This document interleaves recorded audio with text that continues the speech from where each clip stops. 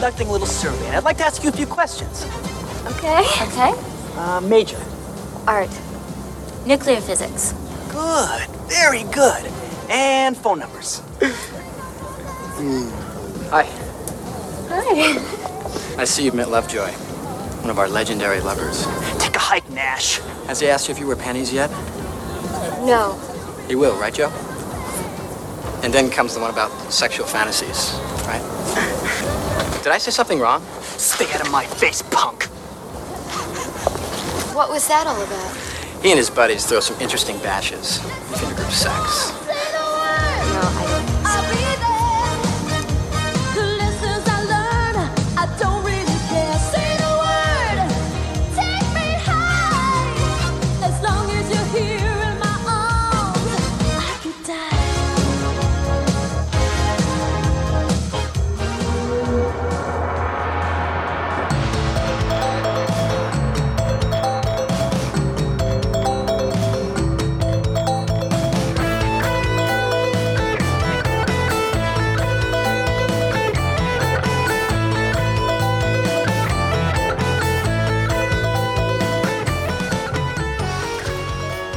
Hello and welcome back to the Bloody Pit. I am Rod Barnett, and joining me again today to talk about a very strange and not particularly well-made film today is my friend and yours, Bobby Hazard. How you doing, bud? Hey, what's going on? Glad to be back.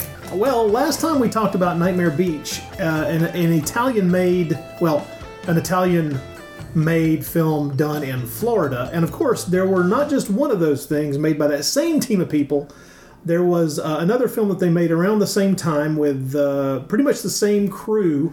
So the writer and director switched. Yeah, which is not that strange when you consider the deals that they were getting in Florida at the time to be able to film there.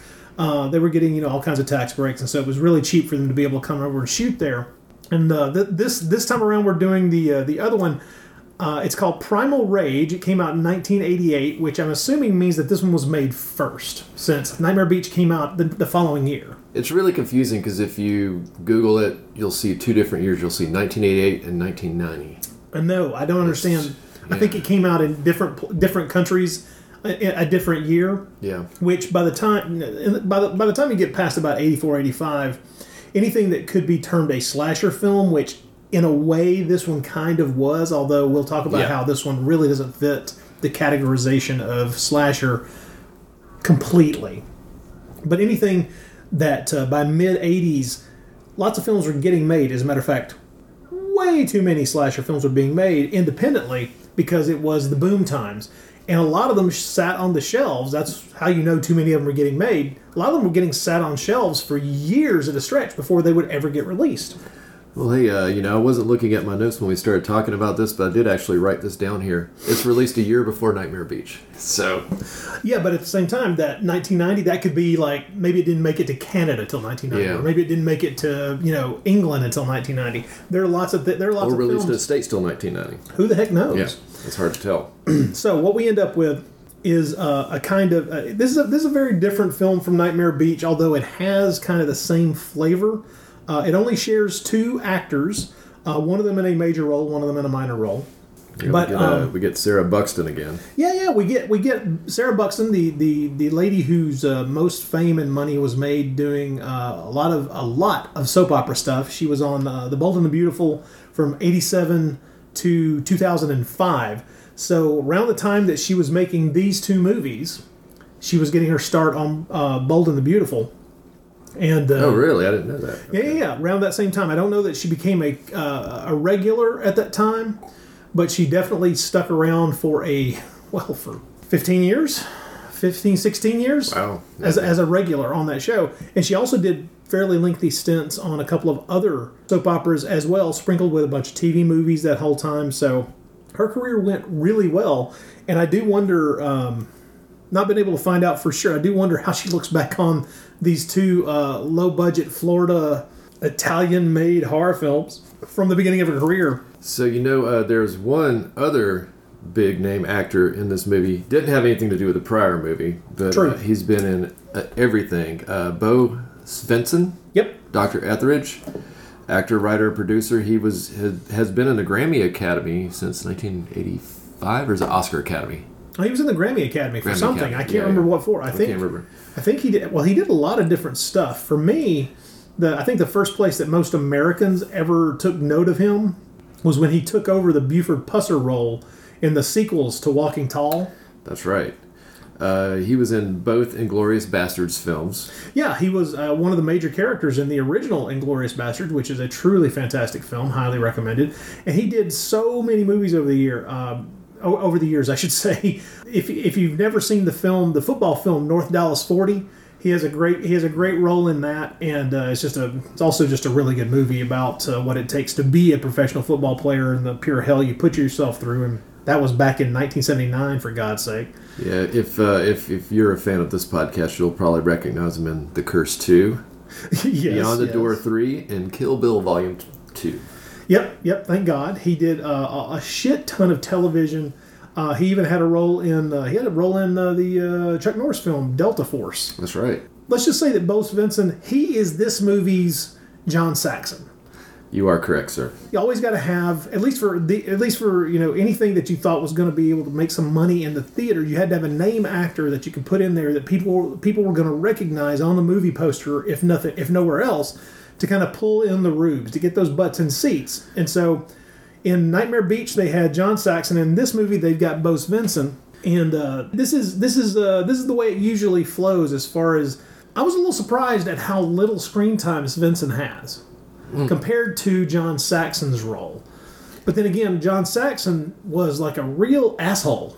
His character was a jerk in Nightmare Beach, whereas Bo Svensson's character really kind of isn't an asshole in this movie until you get into the last few scenes he's in. Until the very end, where his ambition really kind of pushes things in the wrong direction hard. He does seem like, to me, he kind of seems like a creepy asshole, but it doesn't really come out till very later in the film exactly what he's going to do. It's clear he's a mad scientist at that point, but not necessarily a dick. So, third most famous person in this movie, Patrick Lowe, Sam Nash. He is the first victim in Slumber Party Massacre 2. No, and that's one of only, I think he was in 4 movies. Yeah. He was also on 3 episodes of Quantum Leap in 1989. I know. It's one of those things where you look at his resume and you go, well, that was short. Yeah. And I tried really hard to find out he obviously stopped being an actor. I wonder what the hell he did, but I can't find anything. Yeah, it doesn't say anything. Other people in this movie, it's just interesting to look these people up and see what they've done. Cheryl Allred, I guess I'm saying her name right. Oh, yeah, what a career she's had post. Yeah, I know. TV commercials in the 80s and 90s. I think, is she involved with a commercial firm or something like that? I don't know, but I can't write it right. For years now, she's been a clinical. She stopped being an actress in the early 2000s and went back to school and became a clinical psychologist. That's got to be what it is. Yeah, well, her main practice is in Beverly Hills, where she works primarily with creative artists, actors, every kind of creative artist in the world, and she's even an expert witness in trial cases and things of that nature. As a matter of fact, I was really stunned to find out about her career. She's been doing that for quite some time and is very well thought of in the industry. Oh, wow. And to the point where I actually watched a video of her walking through there was this weird interview where Jada Pinkett Smith and Will Smith had this very public conversation about this period of time in their marriage where they were separated, and Jada Pinkett Smith went off and started having, quote unquote, an entanglement with this other guy. And I don't know why these two people felt the need to make this interview of the two of them talking to each other about this and put it out there. But essentially, Cheryl Allred, who's an actress in Primal Rage, is sitting there with someone else talking about this interview and breaking down, kind of the emotional areas in which these two people are talking to each other about this problem in their marriage. And you're just like, holy shit, what in the hell am I watching? How did this happen? I just watched this movie in this weird-ass, animal attacks movie from 1988. What in the fuck am I seeing? So she's clearly had an incredible career post, acting, but she's still still involved in celebrities and music professionals and all that kind of stuff. So it's not everybody not everybody who makes their living from the Hollywood game is actually always on screen, folks. So that's a good segue into Doug Sloan, the guy that plays Lovejoy. Mm-hmm. He is mainly a behind-the-scenes animal wrangler. And he's had random credits as an actor, nothing really that notable, but he's been in a lot of movies as an animal wrangler. That's kind of been his main career. That was kind of interesting. And Mitch Watson, the guy that played Duffy, he is a producer for animated kids' TV shows. A lot of them. Yeah. A lot of them. He's done anything you'd recognize from like Ben 10. He wrote like the Ben 10 TV movie. Wow. He did an episode of Freakazoid in the 90s. He did voices on the shows and then broke into being a producer and a writer. So he was like a main producer and writer on Beware the Batman. Did some stuff on Duckman in the 90s. Was involved with the complete run of all 3 seasons of Scooby-Doo Mystery Incorporated, including writing a lot of episodes of it. And it's it's one of those things where you're just like, these days he's been doing this offshoot of the Madagascar animated films called All Hail King Julian, where he's written just a slew of the episodes and is one of the executive producers on the entire series. And it's just, you look at this guy and it's like, yeah, he found his niche, and it had, it's doing animated voices and producing animated shows, and it's like, more power to him, man. But he's the guy who plays Duffy, the gonzo journalist in this. And just from seeing him in this movie, you would have thought he would, he might have wanted to keep at the acting thing, but by 10 years later, he was segueing heavily into doing voices and working in animation. It's like, hey, whatever makes him comfortable. And it's obviously made him a shit ton of money. And just a side note, he was also in one other film in the 90s, another horror film called Rush Week. Oh, which I've still never seen. I've never seen it either. I've heard about it, but I've never seen it. So this time around... for these crazy Italians. We're talking about how the directors and the writers switched out. Well, Umberto Lenzi, under the pseudonym Harry Kirkpatrick, wrote this movie. Yes. And this time we have Vittorio Rambaldi, who's the son of Carlo Rambaldi. I was about to say, you might know Carlo Rambaldi because he's the man who made E.T. He's the guy who built the actual E.T., as well as a whole lot of other creatures that you've seen on screen for decades if you watched any Italian movies or even some American movies, to be honest. And from what I've read on this movie, Carlo works on this movie as a favor to his son. And it's the last film he worked on.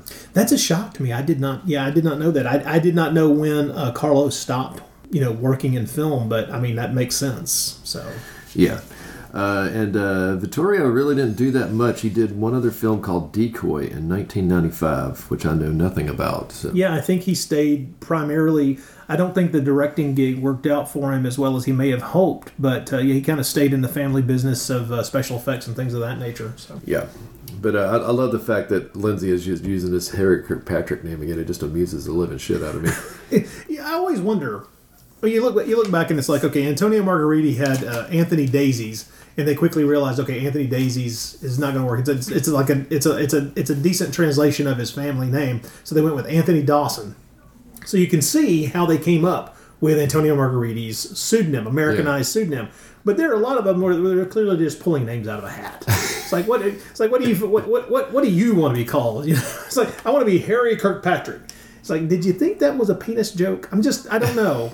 I don't know if he thought it seemed like a penis joke. I was just thinking about that. It kind of does, but I can't figure out how. It's like Harry Kirkpatrick. I don't know. Maybe he thought it was a penis joke. Maybe Italians hear the word Kirkpatrick in a different way. Maybe it sounds like an Italian word that we don't know. I don't have any idea. Well, do we want to get into the music before we get into the movie? Yeah. Once again, much like Nightmare Beach, this is a movie that seems kind of overstuffed with a lot of pop music and metal music from the period.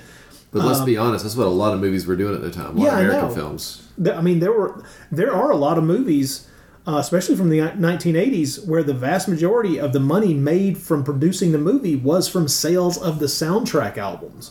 And I know that sounds strange, but that is true. Oh, it was bread and butter back in those days. And so, and that may have even continued up through the 90s. I can't even remember before the early 90s. Yeah, before downloads totally destroyed any kind of way to make that a way to earn a lot of money from a film soundtrack. I think the last thing I remember like having random bands on a soundtrack is like the Tales from the Crypt movies. It may have maybe Tales from the Dark Side too. I know Tales from the Crypt because they did that one that had like all the rap bands on it because it was Tales from the Hood. Tales from the Hood. Yeah. It's probably one of the last ones I can remember. I'm sure there's others, but that's just I mean, there's like for instance, I know like Tank Girl from '95.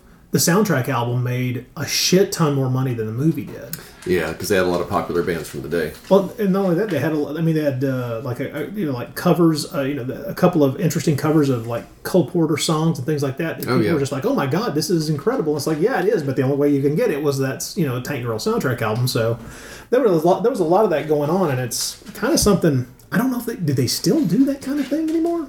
I don't think they do. Not as much. I actually do kind of miss that because, I wish I'd have gotten those Nightmare on Elm Street records with all the various bands on it. Because they're worth a lot of money now, and there's a lot of good bands. Like, I think Nightmare on Elm Street 4 had the Sea Hags on it. They're awesome. There's a lot of stuff like that. For Record Store Day a while back, they did the Bad Channels soundtrack. They did actual score, and then that the Blue Oyster Cult did, and they did all the random bands. And there's one band I cannot remember their name unless I'm looking at the record, but it was Ron Keel's new band, and he had all female musicians playing behind them. They're actually in Bad Channels, and I'm just laughing, going, "Of course you're going to do this." Okay, so let's talk about the bizarre nature of this movie, and like I said, we'll talk about different songs as we go along because there's one song that this movie runs into the ground, and I want it to be eradicated from my memory. You should definitely play it on the podcast. I hate to say it, but I'll tell you what, everybody, there is a song that is repeated in this movie somewhere between 3 and 7 billion times. I don't know exactly the number. It lasts forever. And the fake band that plays it is even plays it on a stage at the Halloween party in the final third of the movie. I tell you what, it's called "Say the Word" by the Facade Band. Yes, and I tell you what, folks, we'll take a break real quick, and I'll let you hear this song for yourself.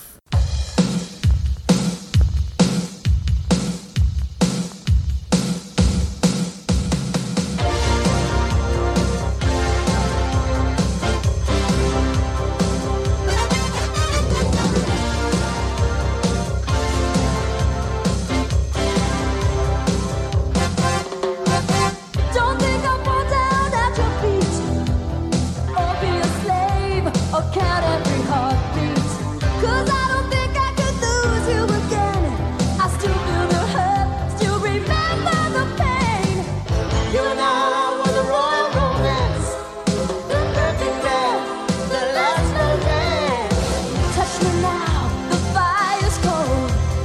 Turn on the heat, let's lose control. Say the word, I'll be there. The lessons I learn, I don't really care. Say the word, take me high. As long as you're here in my arms, I could die.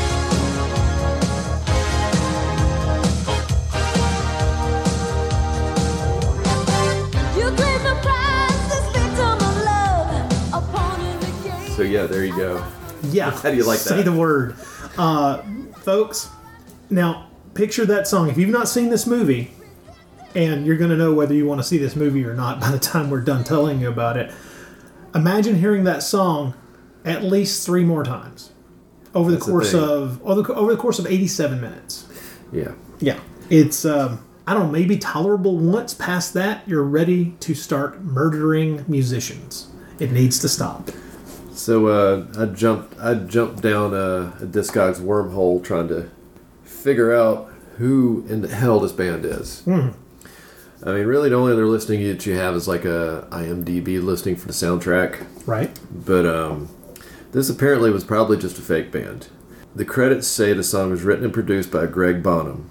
If it's the same Greg Bonham, the only one I found on Discogs, he's an Australian singer, unknown in his home country, really popular in Russia. He's also a Las Vegas performer, and he died 2 years ago in July 2018. Oh, that's a shame. I hope my hatred of his song does not. I didn't go and listen to anything else he did because it just looked like it would be terrible, but a lot of it was in Russian, if that tells you anything. Wow, really? That's odd. Yeah, he hasn't put out that much. Well, I gotta say, he needed $50. Say the Word, if you pay attention to the lyrics, does feel as if it's being written as a translation from a foreign language. So, I always would have assumed it would be Italian, but who the hell knows? Well, I did actually look through some of his albums to see if Say the Word was on anything, and when I skimmed through, I did not see it again. So, this might be a one and done. Most of the music in this, well, we should say that the score is credited to Claudio Simonetti. Claudio Simonetti of Goblin fame, who also was credited with the score on Nightmare Beach. But most of the music in this does tend to be the songs. There are areas where a score does pop up, but it's really strange in that two of the songs, and we'll talk about them as we go along, two of the songs are shared by another movie that Claudio Simonetti did the score for. Yes, sir. That is the Steel Grave songs. Knights of the Night and Steel Grave. They also appeared in Opera, the Dario Argento film. Which is odd because those would have been in production roughly at the same time as this. Yeah. So I wonder if one production or the other realized that these songs were being used by two different movies.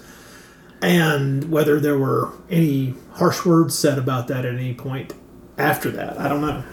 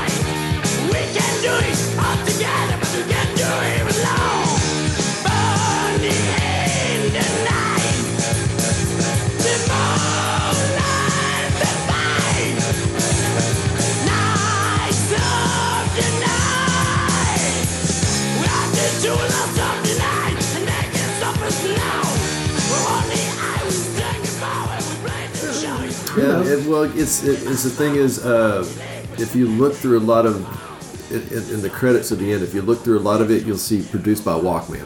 Produced by Walkman. That was Simonetti. If that was Simonetti, that means that he really had a hand in either creating that fake band or kind of shepherding all these musicians, all these different bands into being on this movie's soundtrack, which is not a shock. Yeah. He would. I mean, if you hire somebody like that, you're kind of putting them in control of getting all of the music needed to get you through the entire film. So. Now, if my memory serves me right, I believe the only two songs that weren't produced by him would be I Want to Be a Marine and the Friends song. I think everything else you'll see produced by Walkman. So he had something to do with everything. So he had something to do with Steel Grave, and he did the soundtrack for Opera. Bring it on over. But Steel Grave is actually a Italian hard rock band called Gal, and apparently uncredited in the movie, they have a song called Headbangers that is also on there. I actually went and listened to a couple of Gal songs on YouTube, and how were they? They're great. If you like what you heard on the movie, you're gonna like them. That's interesting. They're an Italian band. They're supposedly from Turin, Italy. The two songs that are used in this and Opera, they were recorded as as a demo in 1987. So I'm assuming those songs have been shopped around for a while. Yeah. And so the fact that they ended up in two movies, I hope these guys got paid well, because I mean, like I say, their Steel Grave it's a band that never existed. It's just an invented band for the credits on these songs. Yeah, I don't really know the history behind that, because I think if my memory serves me correct, Gal had been around since the early 80s, I think. So I don't know. Maybe I don't think they got an album out until like 89. I can't remember. I can't remember. I didn't. I looked it up a few days ago, and of course now. And now, of course, it is gone out of my mind is like a sieve. Now, the one interesting thing about this movie, I just want to stop right here and say, every band that is on here, except for the Facade Band, actually has physical releases for these songs. Oh, really? Okay. Every band, because I was actually like, oh, well, this band has a release for this, so I'll buy it. And then I realized everybody does. I'm like, well, maybe I won't go and buy it. Because it was like one thing, yeah, but now it's like, a whole bunch of things. I'm like, yeah. It would have been nice if there was if this movie actually had a soundtrack album that you could purchase, but of course that's far outside the realm of this kind of low budget Italian production. So yeah, well, this company's like a Z grade Canon, so which is already a D grade company in the first. Yeah, you're right. You're probably right. Well, let's talk about Primal Rage. Earlier, we didn't finish the music. Oh, I'm sorry. I thought that was No, we still got more. Oh my god! Bit. Yeah. Okay. Well, what other songs have we got? What do we got? Okay, so this will be real easy. Face to Face by Valentina, the only known 12-inch by that artist. Okay. Nothing else about her. It's just a few remixes and then done.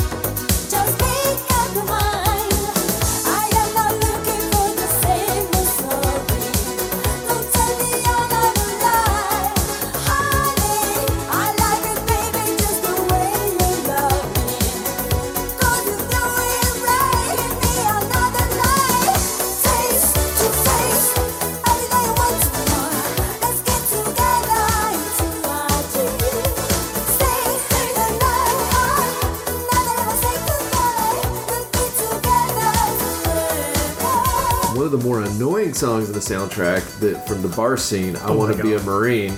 Yeah. By Mondo Baffo with Scorpion. Is actually a reworked rap version of their song. So Mondo Baffo only put out 2 singles. The original single for I Want to Be a Marine and then the rap version. So something of note, Scorpio is actually Edward Morris. Edward Morris was in Grandmaster Flash and the Furious 5. Wow. Okay. I did not expect that. Yeah. The keyboard player John Versace, he played piano on The Revolution by David Byrne. So John Versace played piano on The Revolution by David Byrne, which is on the record Look Into the Eyeball, and then on his next record, Di Felice Terria on Grown Backwards. Okay. Really the only credits I could find by him anywhere in the future.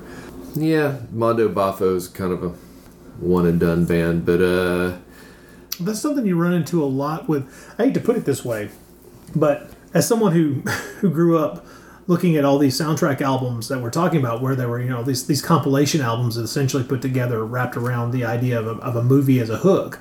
A lot of the bands that ended up on them were kind of flash in the pan bands. They came and they went really quickly, with their one shot at fame probably being this soundtrack song that they got. So Never Too Late to Love You by Kissing the Pink. Yeah. Kissing the Pink. They were a real band. That's really all I could tell you. Which is a shock, because I would have assumed that a band called Kissing the Pink would have actually been a fake band. So. Friends by Amy Stewart. Here's an interesting one. She was an American disco singer, mostly remembered for the single Knock on Wood. Oh, okay. In 1985, this song on this soundtrack was number 1 in several European countries and number 12 in the UK. Wait a minute, what song was that? Friends. The song that's in this movie? Yeah. Holy Jesus, that's insane. Yeah, I know. She has an incredibly long discography.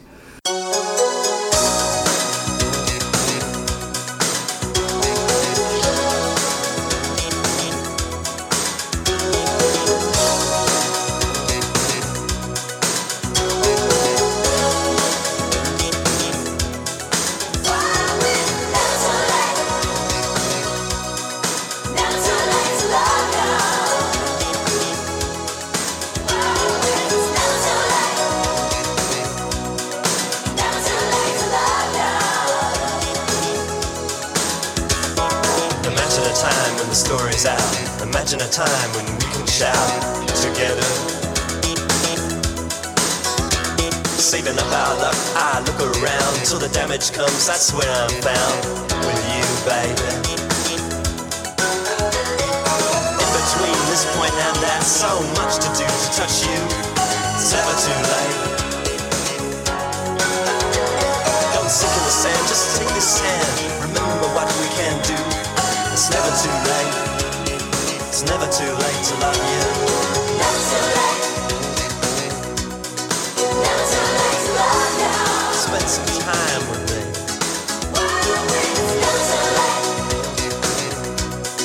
Never too late to love you. When change takes me up, sometimes I feel. And last but not least is Love Is My Mania by the Fast Food Girls, which is an Italo disco band produced by Simonetti. Of course. Who also wrote the song under the pseudonym Claude King. He wrote the song. Oh, well. And once again, only single by this band. Only single by this band. And yeah. Of course, yes, another pseudonym from Claudio Simonetti, of course. Simonetti had his hands in almost everything except for I Want to Be a Marine and Friends. That's really it. But I mean, are we really surprised with this? No, I mean, that's why you hire somebody like that, because he's got all those connections and he knows all these musicians and he can pull together a soundtrack album for you. Why not? Oh, by the way, Simonetti has re-recorded Profondo Rosso again, apparently. I just saw that on Facebook the other day. Honestly, as somebody who's seen him perform live, that dude can do anything he wants to, because I don't care who he pulls together, it's always good listening. I'm not going to disagree. Both versions of Goblin, they're highly exploitive in their output, let's say. But you know what? I love it so much, I'll buy it anyway. I don't care. Of course, man, of course. I mean, it's Goblin. Even decades later, well, let's just say that it did my heart good to be able to sit in an auditorium and to listen to the score for Suspiria being performed live by Claudio Simonetti. That was a dream come true. That was wonderful. So, and you were at the Fritzy show too back this past December. No, I missed the Fritzy show. I know. So good. I should have been there, and I missed the Fabio Fritzy. Yeah, I know. And even though I have some, I couldn't afford to buy everything, but he re-recorded and did a director's or composer's cut of The Beyond. Really? And with the band that he played with, and what he was playing that night was really amazing. Oh, I don't doubt that. Me and John Hudson were sitting up front. We just scooted chairs up, sat down, watched it, enjoyed the shit out of everything. In Nashville, there should have been more people there, but everybody there that was there was blown away. Oh, I mean, that's, and eventually, understandable, yeah. Yeah, the records are really expensive, though. So where did he play? Exit In. Yeah, that should be, yeah. There was 3 separate 45s, which were like, I think, $60. I ended up buying those. And then there was the record. You could have got an autographed version of the record, which I wish I would have, because it was already out of print at that time. Jeez. But the place is doing it is going to repress it. It's I can't remember the name of the record label, but they do a lot of stuff with composers where people are like doing Edgar Allan Poe over them. Might be Cauldron Records. I don't think that's right. I don't know. I'll have to remember.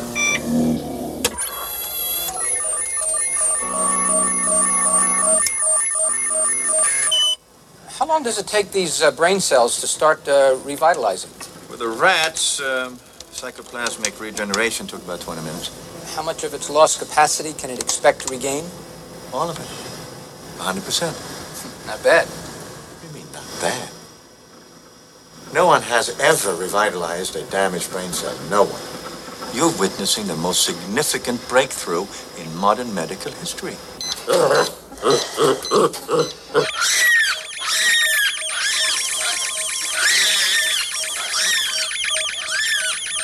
Robert? Robert, what you doing? What happened? Look at this EEG, Doctor.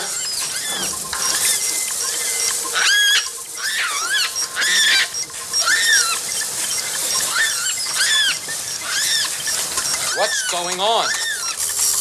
Answer me. What is going on? I don't know. Primal Rage, 1988. Okay, once again, this sometimes gets lumped in with slasher movies. Really not a slasher movie. It has some slasher elements as you go along, but it's not a slasher film in my opinion. This is much more a combination of a bizarre mad scientist meets animal attacks meets rage virus kind of thing.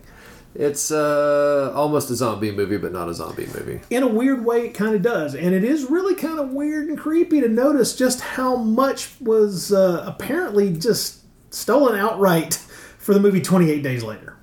This is, in a lot of ways, a variation on 28 Days Later, only, 15, 16 years early. So... It may be done a little bit dumber. Oh, definitely done with less money, done with less talent, and done with less skill in some of the specifics of how they move from one element of the story to another. And let's be honest, this virus that starts, we really at no point have any idea what the fuck it actually is. No, we have no idea. We're fucking clueless. We just know it's something that is there. Well, here's what we know. We know, and this is once you're into the plot of it. There's the character played by Bo Svensson is Dr. Etheridge, and what it is he's been working in a lab on this generic Florida college campus for a while, bankrolled by a pharmaceutical company, because he's been trying to find a way to quote unquote restore dead brain tissue. Which, hey, totally laudable thing. At least this guy is not attempting to, create new life or do something completely obviously insane. So this guy's actually got good goals in mind, and the question becomes whether or not he's doing what he's doing ethically or not. But since it's a question of how he's treating his lab animals.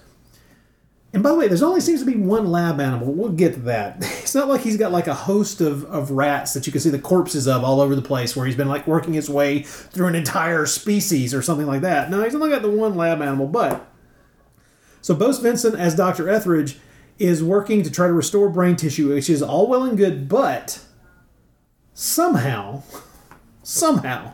he has created, and he doesn't even know this until it breaks out of his lab, which I think kind of gives him an out as far as being a dick in the initial process of this, which is he doesn't know that what he's created is essentially a rage virus that once transmitted to humans turns people into murder-crazed lunatics. And we're not really, as viewers, are given much of a clue as to what's going on until it happens. Until it's dropped in our laps and we move from, wow, he's definitely sick with something to, oh, he's sick and murderous. He's sick and willing to latch onto somebody and kill them. What the hell is going on here? I just want to know how high or how drunk Lindsay was when he was writing this movie.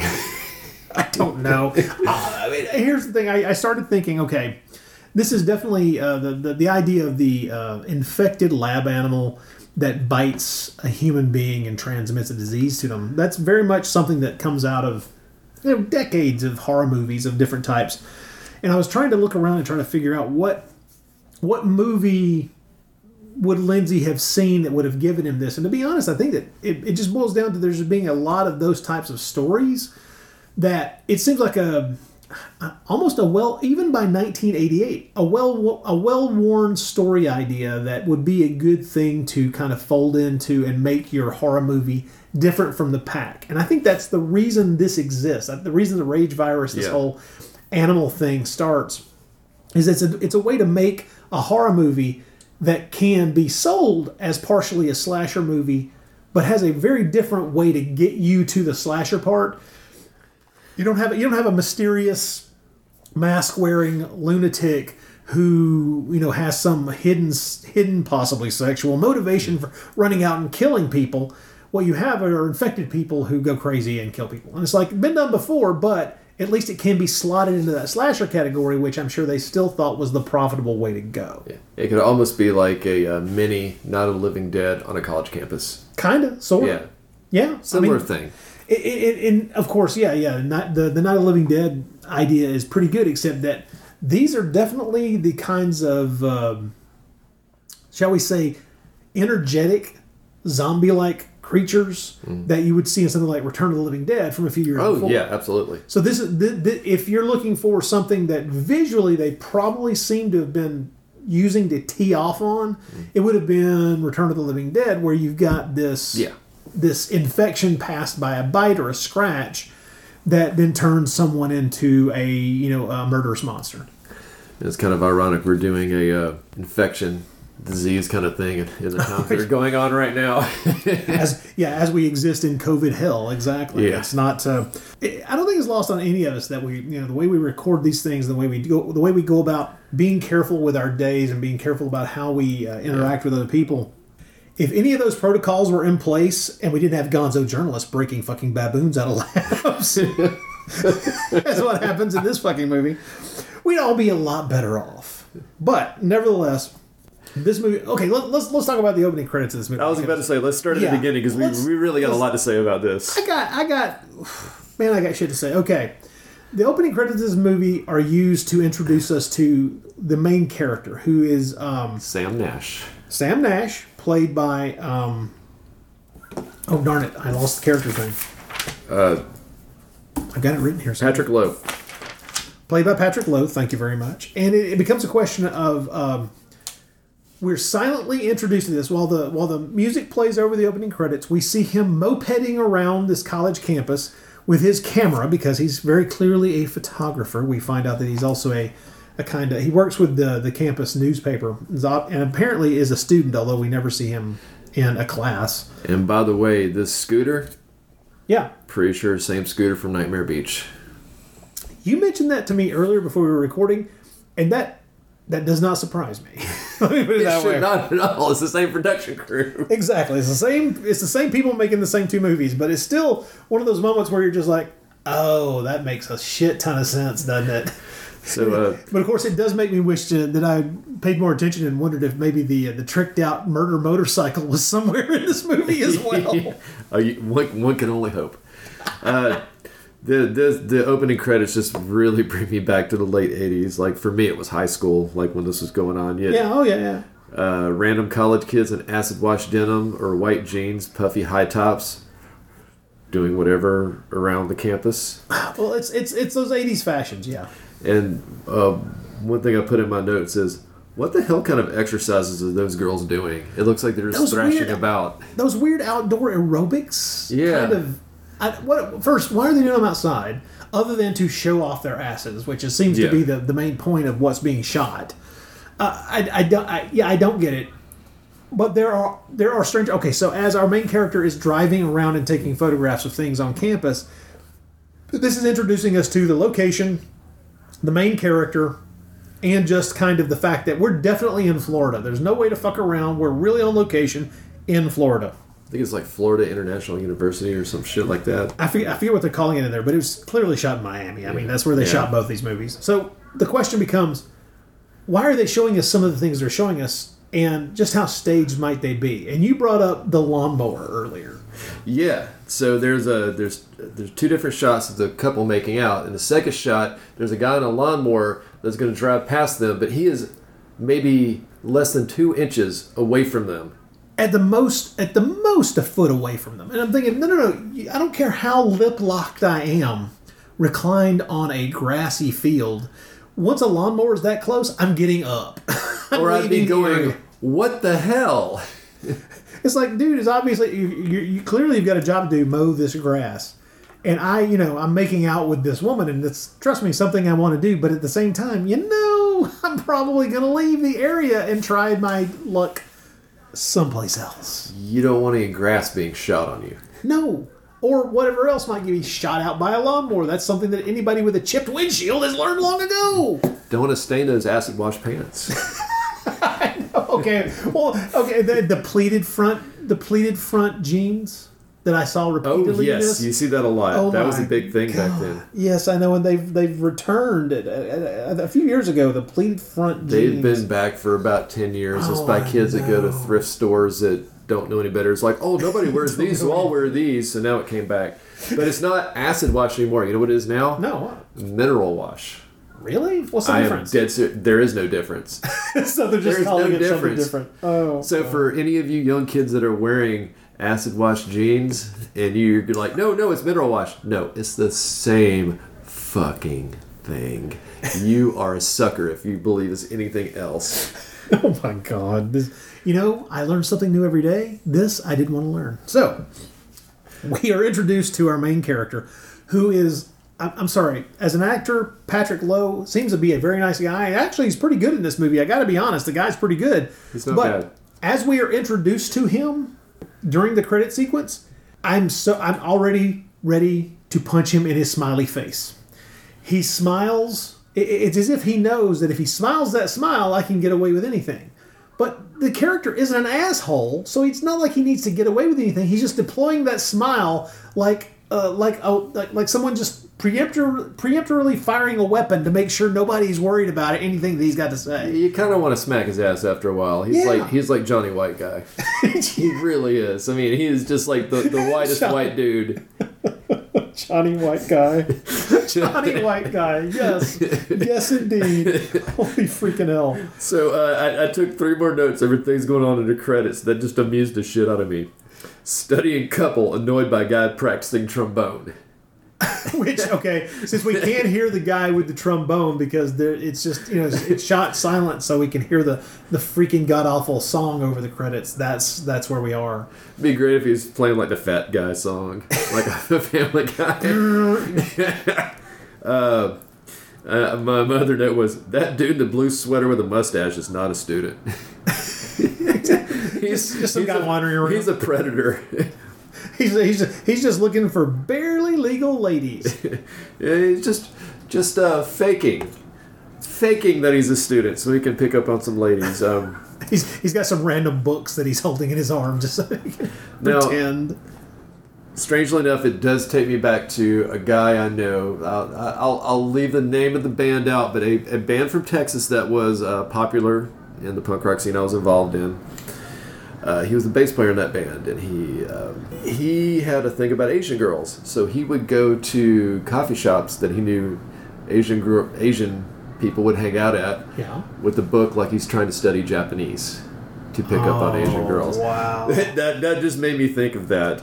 I'm trapped between wanting to think of that as clever and sleazy. I'm trapped between those two. It's 50-50. Yeah. It's clever, it's sleazy, but it's not terrible. No. I mean, it's, if once you start doing a lot worse. Once you start talking to someone, I mean, if it doesn't become clear that this is probably this person is on the make, then hey, what can you say? Hey, movie people won't get this joke, but at least he's not involved with Burger Records. Anyway, I'll just keep moving along here. Next, tug of war over a pile of poop. What is going? What are you talking about? What is that? There's a tug of war. That's right. Yeah. That's right. That actual tug of war with a rope. Yeah. My first impression was tug of war over a pile of poop. Yeah. They clearly created a little mud hole there. Just for the hell of it, there somewhere on campus. And it seems to be very organized. I don't know what's going on there, but yeah. And last note here before we move on to the movie, he's at our hero is at the African festivities '88. The first thing they cut to after you see the balloon is a white dude playing drums. I know. Yes, exactly. Like, well, what? Well, it is Florida. It's not like there are any black people around. How can we have black people at an African festival? Oh my God. Yeah, you're right. You're right. And what I love is that footage is under the credits of this festival. It's very clearly, just lucky footage. They just, this is going on. We have the actor here. Let's have them wander around, take some images. We're good. We get this footage in the can and we can use it later on. And it cements this movie as taking place in that year. Yeah. But it also is one of those things where you're just like, you're in your editing, you're also taking specific images and making it clear that you could just be making fun of these people. You really could. You really could. And you just pointed out one of the first moments where it's just like, are these Italians making fun of these white boys? Intentional, unintentional? Yeah. We don't know. We don't know. And there's more than a few moments like that throughout the movie. Find your own people as you go along. Okay, so we're introduced to our main character. Our main character, Sam Nash, saves our lovely permed young heroine from getting her car towed, and that is Miss Lauren. Yes. And this is really weird. The whole finding a way to get the tow truck guy to drop the car without having to pay him some money. Nice. It is a nice guy thing, and the way he goes about it is pretty good. Not calling it unbelievable. I'm saying that it's typical movie meet cute bullshit, but it's done well enough. It's pretty flat for a white guy. Yeah, oh, and we're off to the races. I just wanted to note that I love the truck is called Pepe Towing Service, not Pepe's. Pepe. Yes, yeah. It's.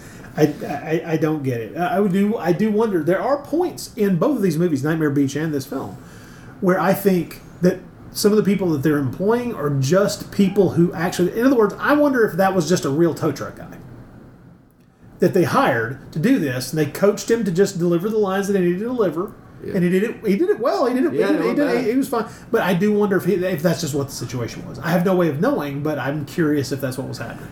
One of my favorite quotes is, the guy needed $50 that day. So time to grab this car. Time to do this thing. So after we do that, Sam shows up at the school paper. There's an angry line of girls at the front desk looking for Duffy. Yeah. And Duffy's one of the reporters, yeah. The name of the paper is the Independent Voice. It's actually not named in this segment, but it's named later. Right. Which is strange, but... What are you going to do? Girls, they're angry at Duffy for something he said in his most recent column. And they think Sam is Duffy.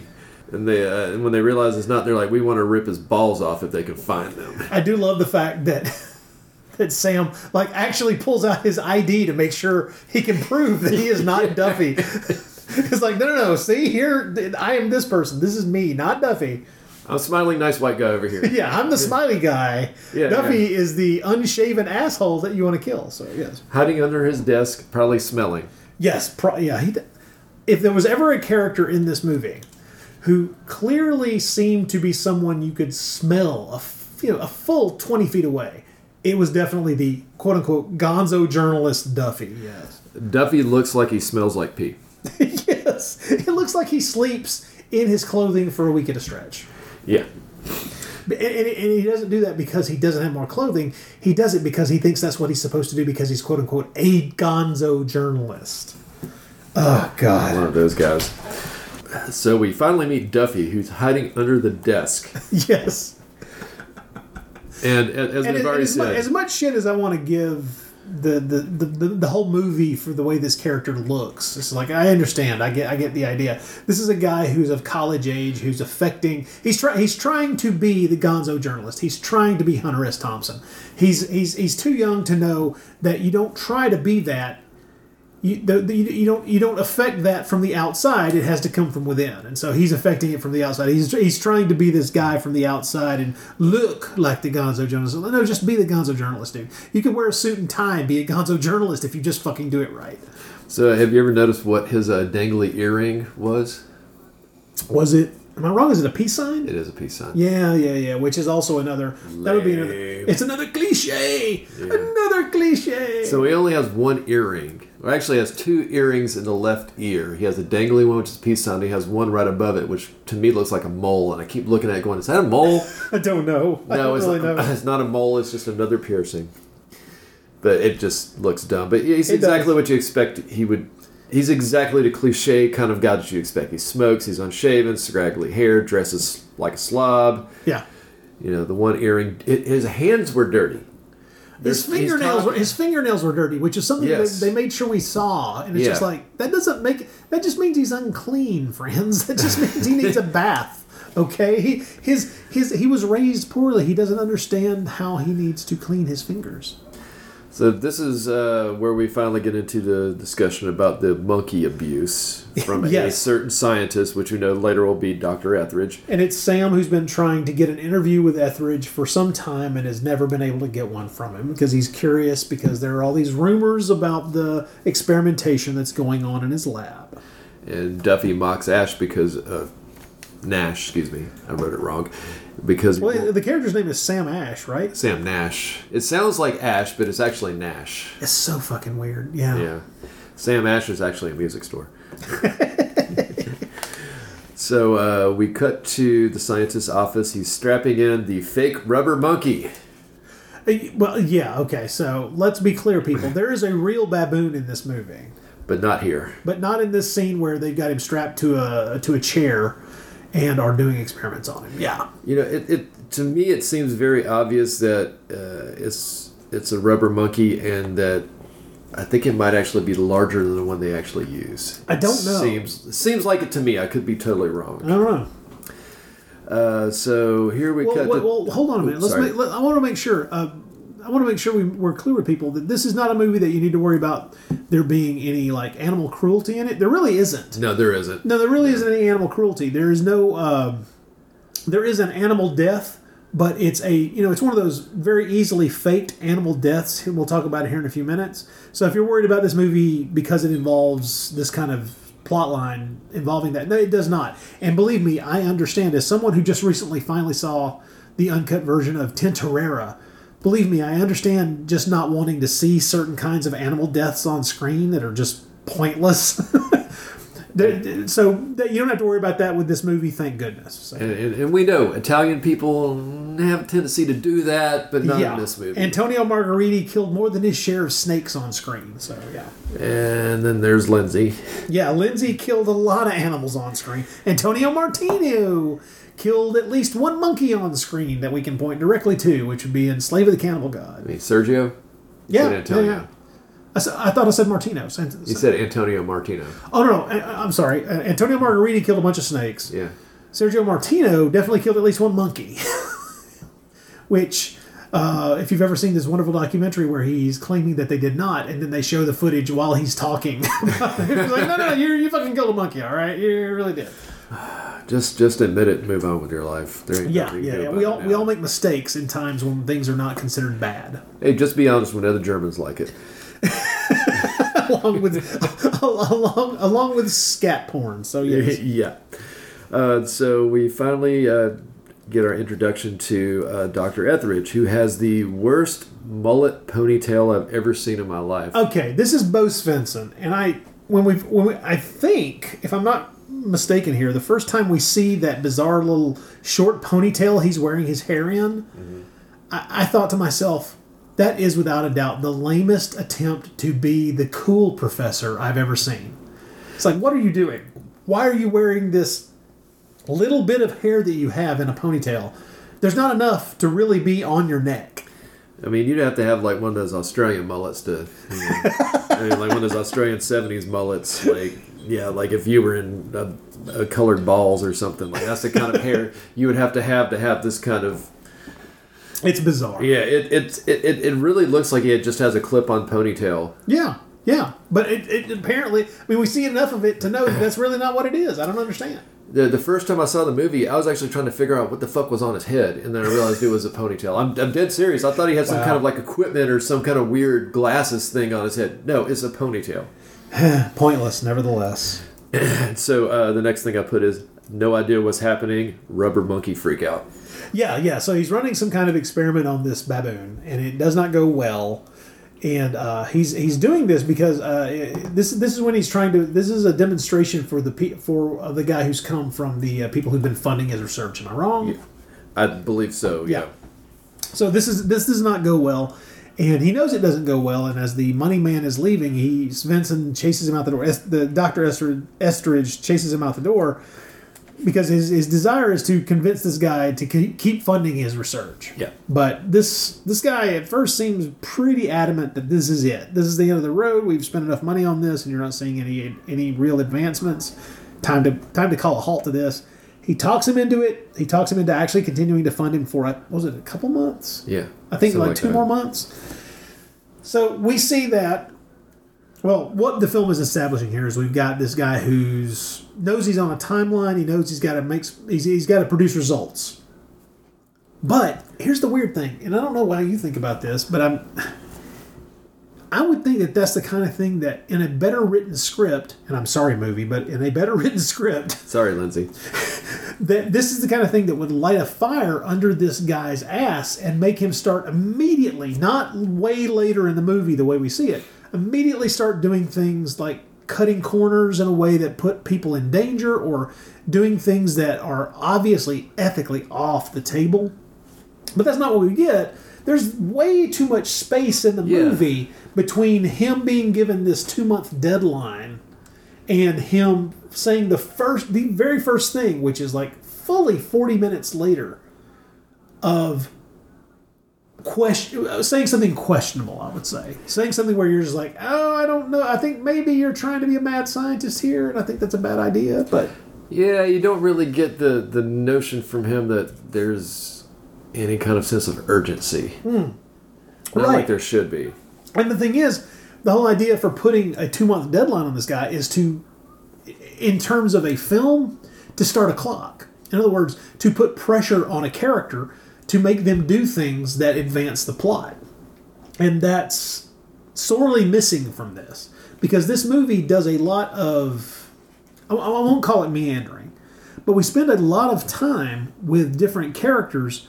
And so if the Bo Svensson Mad Doctor character was the central character of the film, or even a character we spent a lot more time with, then you'd start to feel that pressure, you know. But that's not what the film doesn't manage that. It's really strange. They really should have, in a Rod Barnett rewrite of this script, there would have been a refocus on trying to give us more of an impression of this Mad Doctor feeling under pressure and feeling the need to produce results in a way that makes him start doing things that cause people to get hurt, essentially. But he essentially does nothing.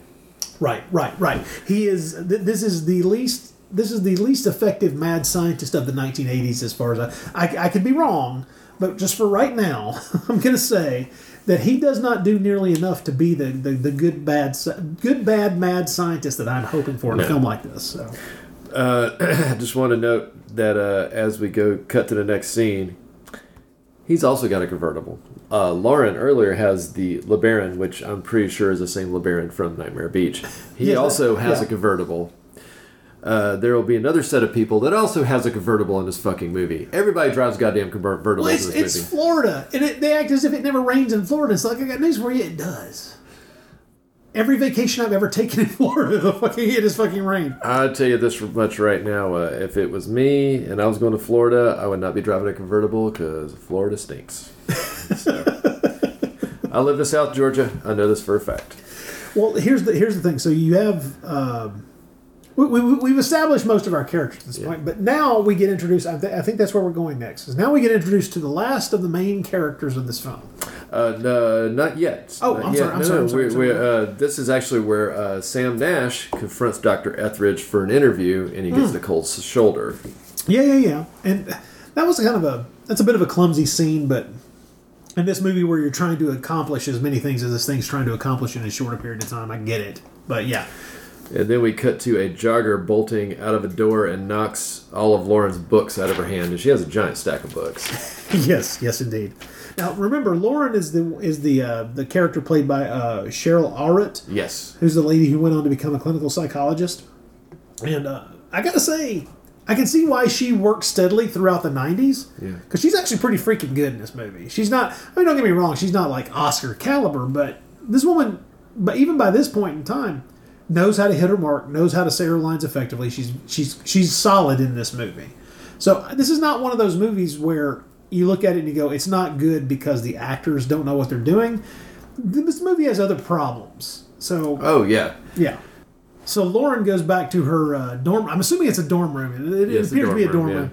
And she meets her new roommate, who is played by Sarah Buxton. Yes, and it is very weird because she walks in and Sarah, or Debbie, the character, is going through her clothes. Which is a truly awkward way to begin a relationship, yes. Yes. But the good news is that they get to know each other really quickly because Debbie just drops right into her lap because the question that the roommate has, that Lauren has, is, oh, well, you're showing up a little late into the semester. And Debbie explains that the reason she's there is she just had an abortion. And she says it incredibly dry. She says it as if she just picked up a milkshake. It's very strange. Yes. I got a chocolate milkshake. And then, at least she does acknowledge that this is probably something that she knew was going to be a harsh bit of information, and so she tried to drop it as quickly as possible, which doesn't make that drop of information any less difficult for the new roommate. But everybody seems cool. Everybody seems to be able to accept that these things happen in life, and so the two of them start to try to get to know each other. That's good. I'm just going to say the acting in this scene just seems very odd. Here's what I kept thinking as I looked at this scene a second time. This felt like the actors, the two actresses, were doing a dry run or a read through to kind of get an idea of how they were going to play this before the cameras were rolling. That's a good point. That's what it felt like, and it felt like that's just what got used. Yeah, and which is a shame because I think both actors we see in other areas of the movie definitely have a better. Bad. Yeah, they're not bad, and I think that this scene does them a disservice the way it's shot. Yeah, it's very perfunctory. It's just wooden. Yeah, it's as if, well, look, this is where I'll stand. This is how we'll position ourselves. This is how I'll present the information so that you can react to it. And instead of getting that kind of an actor's run through and then getting to film it, what you have is them getting themselves prepped to shoot the scene, and then that's just all that's what ends up in the movie. At least that's what it feels like. Yeah. So as we cut to the next scene, I had one interesting remark. Damn, check out this guy's perm mullet in the foreground. What the hell? I have to admit, in a movie packed with so many goddamn images that are going to burn their way through my nightmares forever, this particular mullet escapes me, but I have no doubt it's there. So. It's something that was very common in the late 80s, and I had totally forgotten about that style of mullet until, like, the camera, boom. Oh, the poofy mullet. Yes. Yeah, it's like a perm mullet. Yeah. Now, God damn you for making me remember that image. Okay, yes, I know what you're talking about now. So we're at a unnamed bar. Yes. I was gonna say, what was the name of the bar in a Nightmare Beach? We could just call it that. Yeah, it might as well. Doesn't matter. Yeah. Sam and Duffy are having beers, discuss ideals. Drunk guy comes over and bugs them. He constantly repeats what everybody's saying. Yeah, he's just that irritating half-drunk guy who's trying to horn in on the conversation. And Duffy puts Visine in his beer, which effectively gets rid of him, of course, in a semi-comedic way. So one of my first favorite lines from the movie is a conversation between Nash and Duffy. You only see one color, shit brown. Oh well, a turd is a turd is a turd, right? Which is, I'm sure it was better in the original Italian. I don't know. But it's still kind of bizarre, no matter how you slice it. And the bartender has a crazy spiked mullet and a hideous Hawaiian shirt. We're going to move on past that because I don't want to have an image of that in my head either. So, yes. And Duffy keeps calling him Don Ho, by the way. Oh, God, now I have it. You son of a bitch. Oh, that's true. You're welcome. Oh, God, I hate you. Anyway. So, Duffy once again proposes breaking into Etheridge's office. That's illegal, says picking your nose in public. I know. So's picking your nose in public. Really? That's your reference point for breaking and entering? And this is about the time the drunk guy runs to the bathroom. So supposedly putting Visine in your drink is supposed to make you shit. It's supposed to upset your stomach. Something fierce. Yes. There's some ingredient in Visine or eye drops of a certain type that will make you sick. Yes. Yeah. So since Sam won't break into Etheridge's office, Duffy will. Lend me the camera. Yeah. So. Our main protagonist is not willing to break and enter, but he is willing to loan his camera to the guy who will break and enter. So he won't break his moral code. Exactly, but he'll allow his buddy to do it and then take the photos from this particular breaking and entering situation. So typical white guy. Well, I'm not going to risk my ass, but if you're going to risk your ass, I'll be more than glad to make money off of it. Oh my God, you're so right, man. It is. It is. It's the fucking truth. It's the fucking truth. All right. So Duffy borrows the camera and breaks into the lab that night. Oh God. And then he sees the freaking one animal, which is the baboon. We see the real baboon this time. Yeah. Real baboon's in a cage, and the baboon's not happy to see him.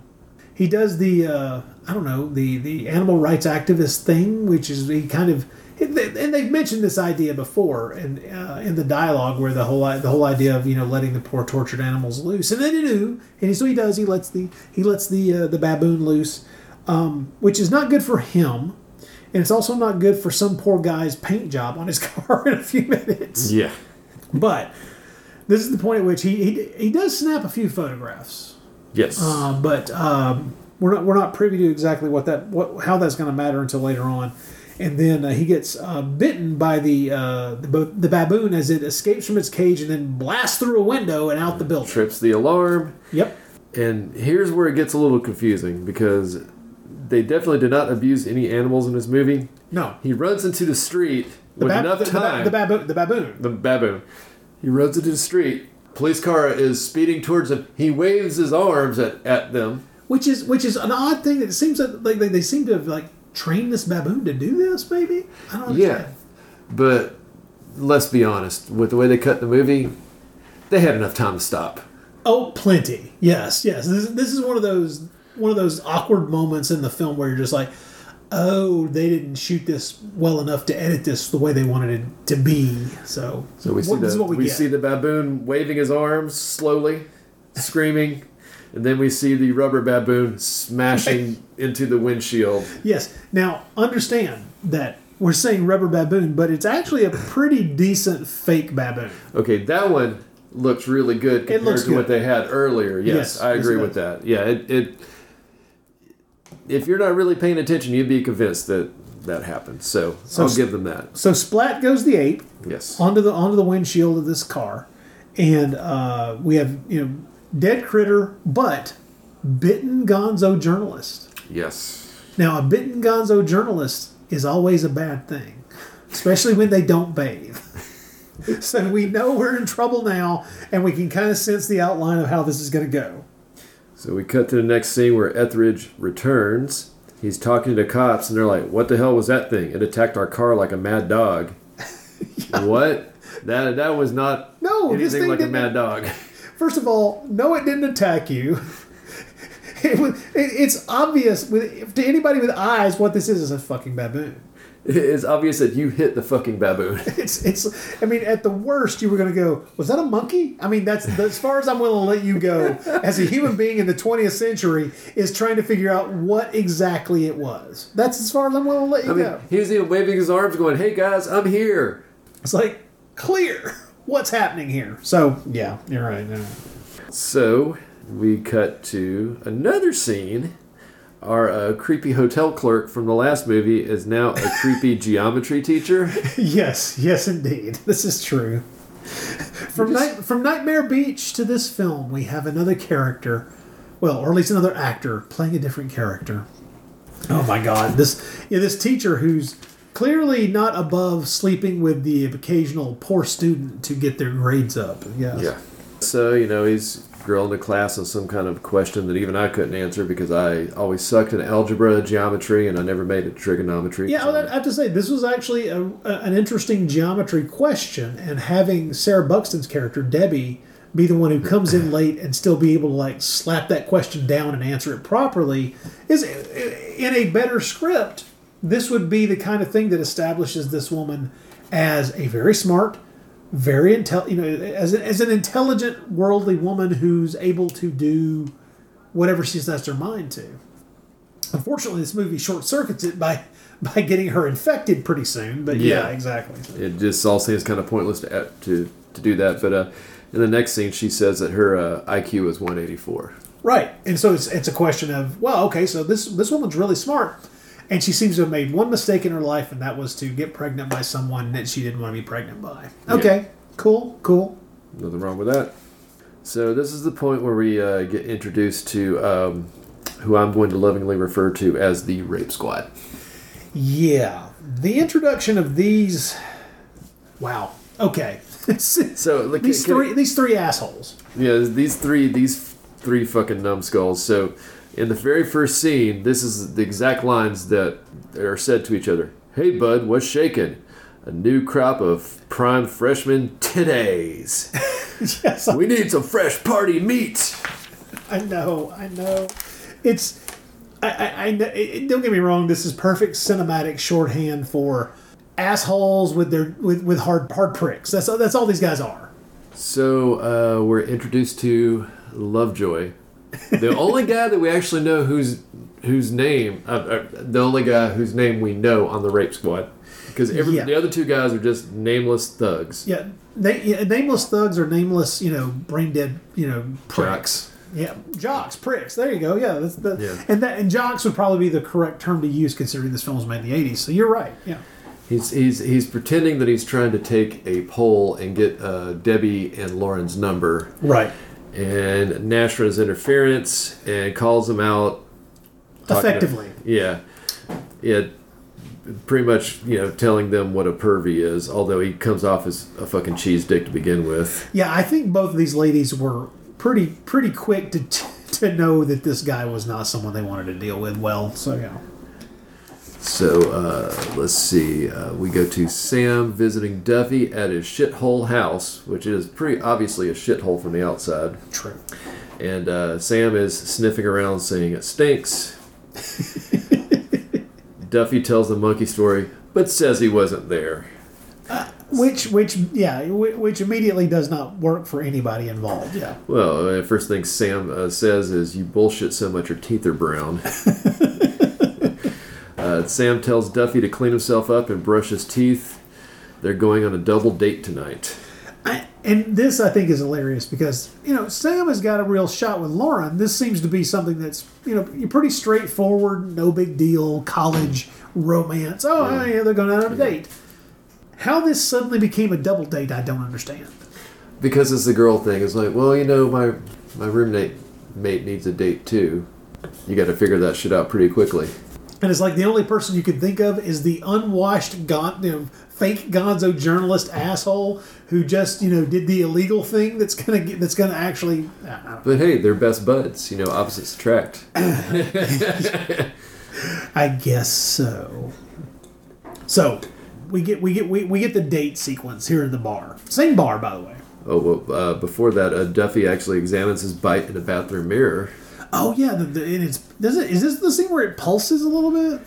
No, it pulses later on. Yeah, it pulses later on. But in his behind his mirror in his medicine cabinet, he finds an open can of Milwaukee's Best and dumps it on the wound and screams. Well, that would be true whether he had a wound on his arm or not. What are you doing? What? That's not used. That's not internal or external use. Get rid of that shit. Liquor is what you're supposed to use. not beer. I'm sorry, but the yeast involved in the beer is probably not helping you at all. Oh, God. So now we're Etheridge on the phone. Oh, yeah. So we have we have the mad doctor on the phone. It'll take 2 weeks to have another monkey ready. He's already had the funeral for the splatted monkey. Yeah, he's already cried his eyes out over the other orangutan. Poor monkey. His assistant brings in the surveillance camera tape. They see Duffy. Etheridge calls the campus police. Which is exactly what he should do, of course. And now we're at the bar where the Mondo Baffo song is playing. Oh, God, save us all. I want to be a Marine. That's... It's the second most annoying song in the movie. I was going to say it's a sharp contrast to the earlier shitty song. But then again, it's just like, actually, no, it's just like the second shittiest song in the movie. That's all it really is. And people, there is an actual music video for this song. Oh my God. I will post a link, and you are a fool if you click on it. So there. And I'm trying to talk Rod into playing this song at the end of the podcast too. You'll know if he wins this argument by the time you get to the end of the show, folks. It's something else. It is something else, and the thing that it is wrong. As you were saying. There's a reason it was their only single. Because really, they only did 2 versions of the same damn song. Exactly. Well, come on, man. When you've got a hit, when you've got an obvious winner, you just plow that fucker into the ground, right? Sam is white guy dancing with Lauren, but then again, there's a lot of people white guy dancing. There's a lot of white guy dancing, especially in the latter part of this film. It's pretty bad, but thankfully, also known as arrhythmic jerking. It's just all it really is. Thankfully, Debbie and Duffy are not. They're sitting in a booth talking, and Duffy is semi-shaved and looks semi-clean with his weird, I wouldn't even call it Paisley Underground button-up shirt, whatever the hell he's wearing. Yeah. He actually looks like he made an effort to be presentable. It's kind of a shock. Now, I'm just going to say, I actually think this in the movie, this is the best that Buxton looks. She looks incredible here. Yeah, and this is actually a good scene between her and the actor playing Duffy. They do a good job in this scene because very much, because it actually does come off, and it kind of had to make this believable. It actually comes off like two people who are getting to know each other and actually enjoying getting to know each other. So. Yeah, it's kind of cool because the scenes with them, which is there's only 2 of them, you actually feel like the young people getting to know each other vibe. Yeah. Exactly what you're just saying. Like you feel that awkwardness, but you're curious about this other person, but you don't know them. It works perfectly. It works, and it feels positive. It feels as if these are 2 people who are getting to know each other and kind of enjoying themselves. So speaking of that, I got another quote from the movie that I actually quite enjoy. Okay. Gonzo journalism is kind of like eating a lot without a colon. Meaning what? You never know how it's going to come out. I'm assuming that was on the printed page. I hope they didn't make that up. That's all I can say.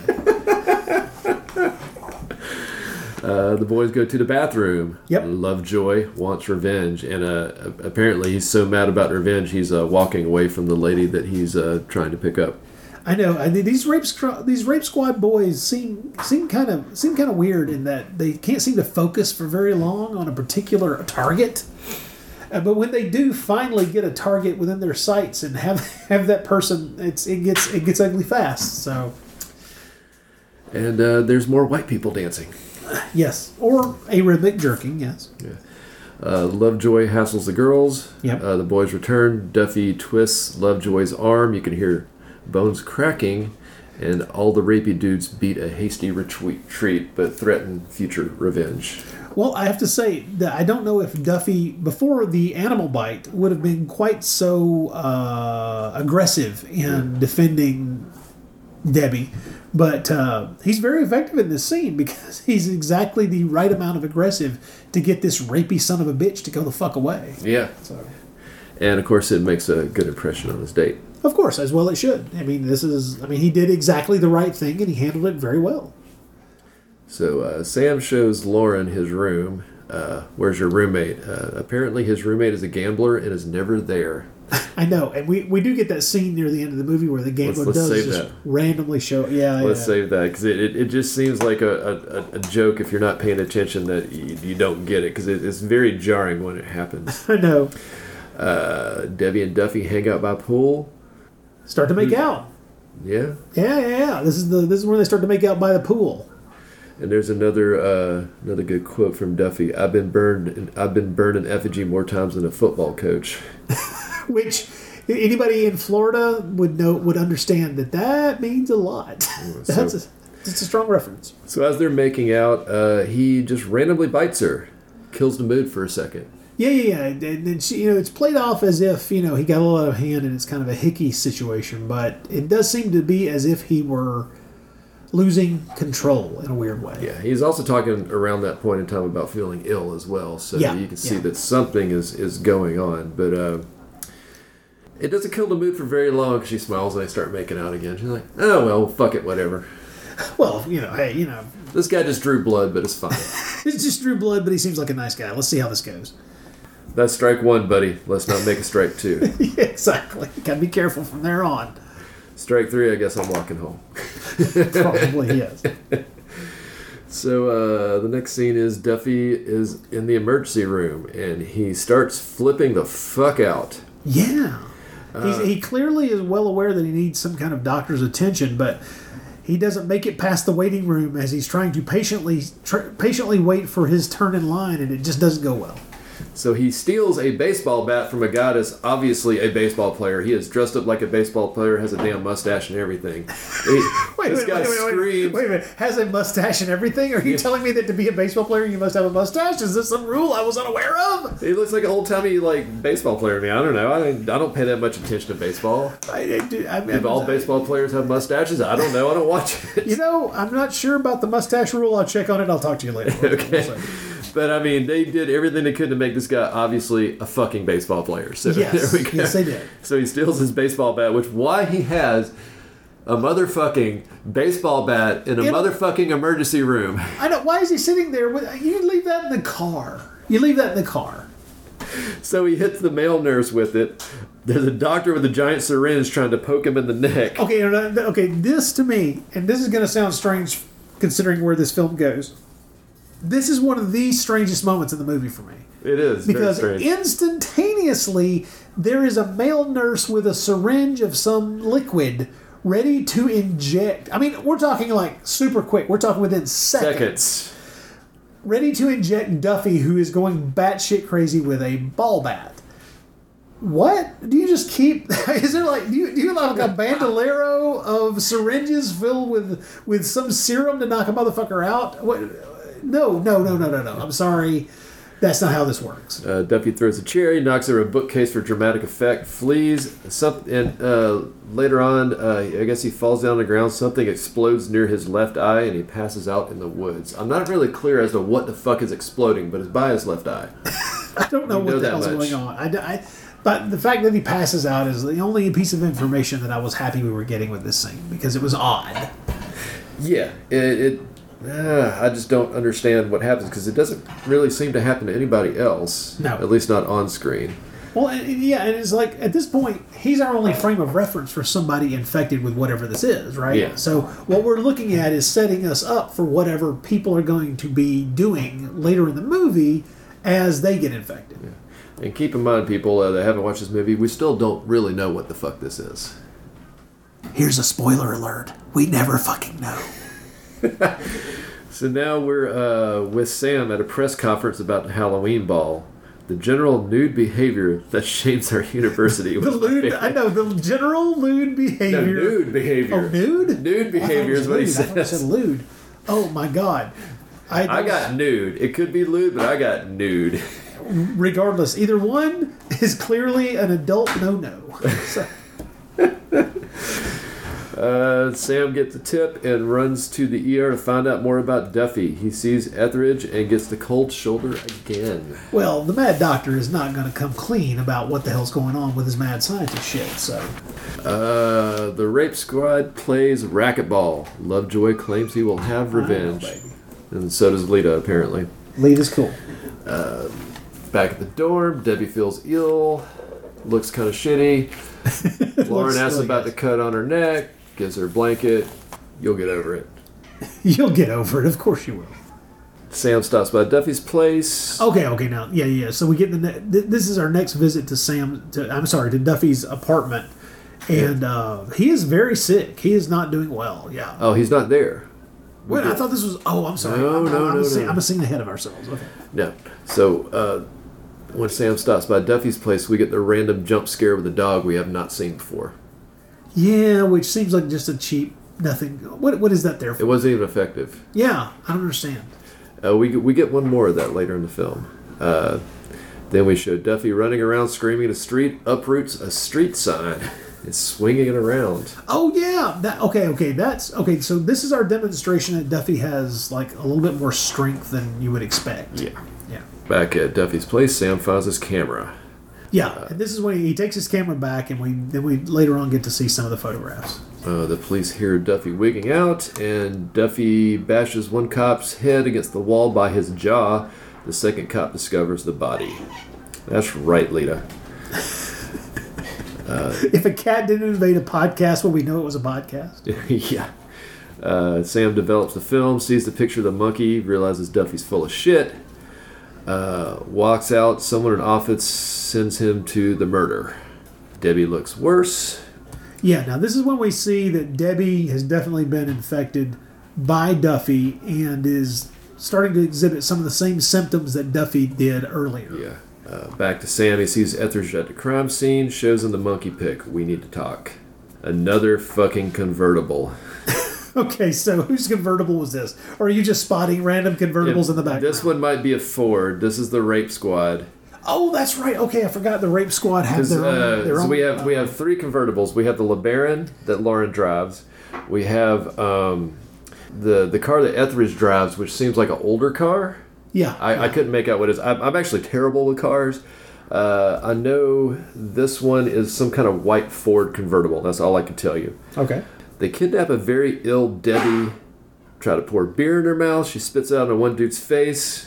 Yes. And I wouldn't blame her because Budweiser sucks. Okay, you're zipping right past the whole kidnapping Debbie portion of this. This is where we move from. This is the whole thing, the scene. Well, that's what I'm saying is let's stop right there. Remember, the point of this movie is not Rape Squad. It's not. Yeah. That's not what this is called. Yeah. This is not called Three Asshole Rapists or Trio of Lunatic Rape Fiends. This is a movie about people being infected by a mad scientist baboon. Yeah. It's called Primal Rage.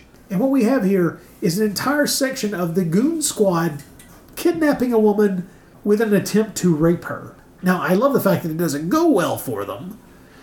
But at the same time, it is really... Here's my question. I'm fully aware that date rape is something that happens far more frequently than it all needs to happen. It doesn't need to happen at all, but the fact is that college is ground zero for this kind of shit. Oh, absolutely. So I understand the rape accusations and the rape problem that exists in culture because of the way men are and the way we kind of indoctrinate them into doing certain things, into acting in certain ways. But three guys kidnapping a chick is three guys kidnapping a chick. Yeah. In other words, step one is already fucking illegal. What in the hell makes these assholes, who are not infected, by the way, these are just the way these guys are, how is this a good idea? It's like, these are your criminal scumbags who need to be vanquished in hideous, violent ways. And luckily this movie does give us that. You know, they actually need to be... serviced by the other rape squad from the movie. Yes, exactly. Learn their lesson. They need to be taught a lesson very harshly. They need to wake up in a bowling alley bathroom screaming, "Where's my balls?" But this is so weird because I can't imagine that this movie really needed a rape squad sequence. But here it is. Here's. I wasn't trying to gloss over this. Oh, no, I was just trying to get through this part. You're definitely not. This is actually a question I was going to ask, because they see Debbie, who even from far away looks kind of terrible at this point. She's not looking well, yeah. And they look at each other and one guy goes, "She'll do." What? My question is, and not trying to make light of any of these actions, because stuff like this is always serious and not cool, but I mean, do these guys pick up random hobos on the street too? Because I mean, this girl obviously looks terrible. I would not want to lay a hand on her. I would probably take her to the hospital myself. This would be a woman that I would pick up to take to an emergency room because she needs care. It's clear. But are they that stupid that they're like, whatever? What the hell? We'll pick this woman up and take her back to a secluded place to rape her. Yes. Yeah. But the moral of the story is Budweiser still sucks. Oh, the moral of the story is that Budweiser... See, here's the thing. If these guys are drunk on Budweiser, that would explain a lot. Yeah. Budweiser, the drink of asshole rape squads. Yeah. So we go back to Sam, who confronts Etheridge about what happened to Duffy, synthetic protein, blah, blah, blah. They need to find Duffy before the police do. I do like it that at least the script gives us the synthetic protein thing to kind of hang our hat on for what he was experimenting with, attempting to, to reactivate dead brain cells or to recreate new brain cells or whatever it is attempting to do. Because at least then we have something to hang the whole process on. But we still have no idea what's going on. No, and we don't really need one, to be honest. What we need is, crazy people infected with a strange disease attacking other people, and there you go. You got a horror movie. So Rape Squad carries Debbie up to the apartment. We have steel grave blaring, I'm assuming. Lovejoy calls first. They argue and decide. I know. They argue about who's going to rape her first, as if. And then they argue and decide to turn her into a porcupine. Yeah. It's like, oh, you thought it was bad. Now it's worse. One dude puts pantyhose on his head and a fake black pinky nail. Please, anybody who's ever seen this movie, explain both of these actions to me, if you can. All I know is if you're putting a pantyhose on your head, you're trying to hide your identity, but it's already too late. Because this woman clearly saw you when you grabbed her off the street? And the pinky nail, I can only guess cocaine, but what would that have to do with anything? I'm totally confused. I don't know. Did we see any drug use in this movie? No. Yeah, okay. We got strobe lights. Another guy puts on a catcher's mask and says, "Play ball." I know, because clearly at this point the director has just told the actors, hey, do something. Yeah. Debbie kicks the shit out of two guys and claws Lovejoy's chest. She bites Pantyhose guy's legs and Lovejoy's wrist and runs. Apparently she bites the third guy too, but we don't really see that on camera. Now we cut to the creepy geometry teacher and student. They're coming back from a date and notice Debbie running away as they're not as he's trying to drive her back to her sorority. Just a note, it's not a convertible. Well, they had to change it up occasionally. Yeah. I mean, they can't all be convertibles. I mean, the teacher, I'll put this in finger quotes, accidentally misses the student sorority and drives out to woods to fuck so she can get a C. Instead of the F that she so obviously deserves. They hear a bunch of noises. I think somebody hits the car at this point. Yep. He comes out with the flashlight. I'm warning you, I know Kung Fu. Okay, now that, honestly, is one of my favorite moments in the movie. It is, yeah. It is. Let's be clear. For a movie that is not a slasher movie, because it's not, this movie does tick a lot of slasher movie boxes. Oh, yeah. And, person out in the middle of nowhere who knows that there's someone outside, getting outside of their vehicle and saying something really stupid, that's a slasher movie cliche. I'm sorry. Oh, totally. If it was me, I would have just started the car up and drove off. And get the hell out, yeah. It's like, hey, we're going to have to do this some other night, honey. So Duffy kills the student and the teacher. Yeah, Duffy kind of goes berserk. Yeah. The police visit Sam with a search warrant. I know, because they're looking for Duffy. And at this point, I have to admit that as much as I like to make fun of the cops in movies like this one actually makes sense. Where it's just like, okay, we don't know where he is. He's not at his house. We're hunting everywhere we can think of where he might be. So Sam and the police are looking for Duffy. We have a fake-out chase scene with Lauren that makes no sense. Oh, yes, because she's got all the books. She's leaving. Yeah. And we have this long, 3-minute scene where she feels like she's being chased. And she's looking for behind, and a guy comes up in front of her going, "You left this." And it's like... It's a useless sequence. It's stupid. It's pointless. It's one of those things that almost feels like filler or something that they felt like the movie needed another, scare beat or something. Yeah. And out of nowhere, Sam shows up and gives her a ride home. Yeah, literally out of nowhere. Lauren can't find Debbie. She takes a shower. No nudity. There's a Spuds McKenzie's... Wait. Let's stop there. The tone in your voice. No, that's just what it is. Not looking forward to it, just noting that there's no nudity. Oh, okay. All right. Want to make sure. Italian movie. I know, it is They're famous for their right? shower scenes, especially if Edward Finch is in the freaking movie. Of course, obviously she's not, but... But it is one of those strange things where by the late 80s, it had suddenly... The whole making sure that you got nudity shoved into every film that you could had become something that was now hurting you in a way. Yeah. So it was something that you either put it in the film with the knowledge that it's going to be edited out, or you just leave it out altogether. And I'm not sure where we fall on this. Considering what her future career was, I'm pretty sure she would not have wanted to do any nudity. Possibly. Yeah. Which is fine. I don't really think anything of it either way. It doesn't do anything to the story at all. I just think it's funny that you have a shower scene in a horror movie and there's no nudity, because that seems like in a horror movie it's like a trope. Like if you do that, you're doing that to have show some nudity. Because you could have really not even had the scene and it would not have been missing out of the movie. It'd be the same movie. You could have her brushing her teeth and it'd be the same scene. Yeah. The only cool thing about that is there's a Spuds McKenzie surfing poster on the wall. Well, let's talk about the fact that at a certain point in the movie, you can actually see an "Avoid the Noid" poster in the background. Yes. Which just screams. Independent Voice. Yeah, it just screams late 80s. That's exactly that ad campaign for freaking Domino's Pizza was something that you could not avoid in that period of time. I mean, they spent money to actually have claymation cartoon freaking claymation commercials for God's sake. So, so Debbie shows up in the bathroom. Looks like shit. Yep. Sam finds Duffy at his house. And Duffy definitely looks like shit. Big question. If the cops are looking for Duffy, why is there not somebody there staking out his fucking house? That's a fine question. Once again, Florida cops, apparently not always the best. Florida stinks. Duffy starts to attack, but he stops and hands Sam a gun and says to kill him. Yep. He attacks Sam again, and Sam shoots. Then we cut. Sam calls Etheridge. Duffy's dead, and he won't give him the body to do an autopsy.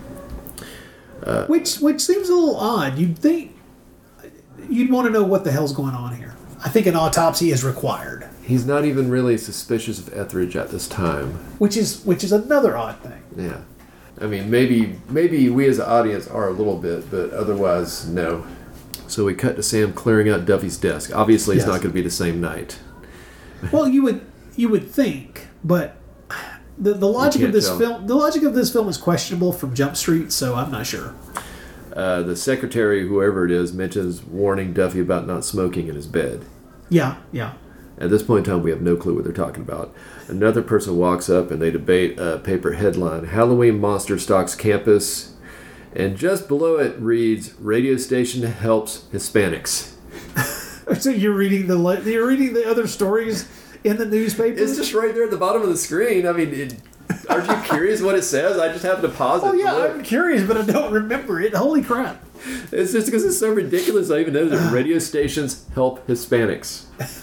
Good Lord. Okay. Let's. I don't even know what that means. Well, let's take note of the fact that this is not the first mention of the Halloween party, the Halloween dance that the movie has thrown at us. So by the time it's if something's mentioned twice in a movie, we're going to go there. We're going there. That's where the movie's going to end up, right? So we're eventually going to have a sequence that takes place at this Halloween party. And, hey, they've gone out of their way for a film set in Florida to make sure that we're aware of the time period. We know that we're deep into this fall semester, so the fact that there's going to be a Halloween party shouldn't be that much of a shock. Plus, they've kind of been leading us toward it. But I don't think anything sets us in place, gets us ready for this over-the-top Halloween party. Oh, people, you're going to love this. I have been to college Halloween parties. And I can tell you right now that this is one of the most extravagant costumed balls I have ever seen in my life. I'm going to have to agree with you. Okay, so back to the movie. Lauren comes to console Sam at the office. He's not very accepting of it, but she mentions the bite on Debbie's neck, and Sam realizes it's from Duffy, and he wants to go see Debbie. Yeah, wants to go check her out. Make sure that this is not the kind of thing that's going to happen a second time. So as they're walking into Lauren and Debbie's apartment, I did realize there was a life-size cutout of what I believe to be Bartles and James in the background. Really, the two guys? Yeah. Wow. I didn't see that. See, this is what you get for doing a movie where you have to do 5 minutes. You notice all these stupid, ridiculous details about things. Well, here's the thing. I mean, and this is something that, if you're listening along, you definitely picked up on this. One of the joys of watching a movie like this, especially one produced by people who are not Americans, is that this weird window into American culture at the time the film was made. Because as much as we are fascinated by the things that were happening, because, we were there. We were alive at the time this movie was made. Decades have gone by, and so, we're talking 30 plus years later where you're looking at this and you're going, oh shit, I didn't remember that.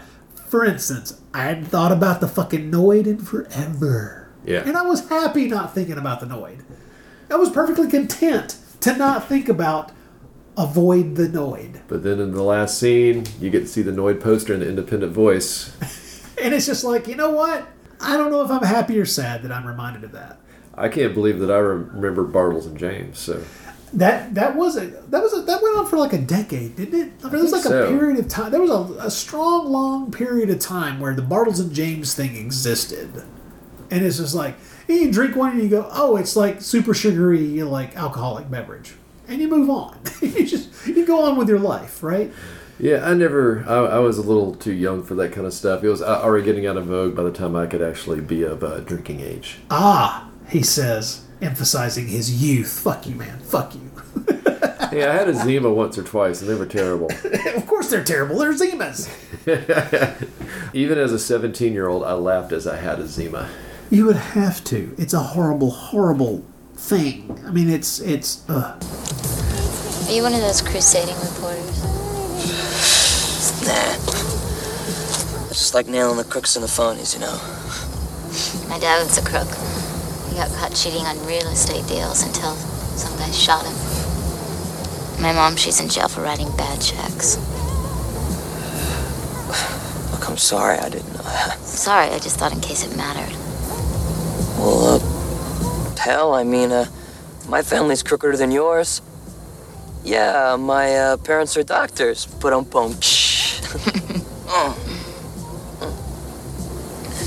Hold on a sec.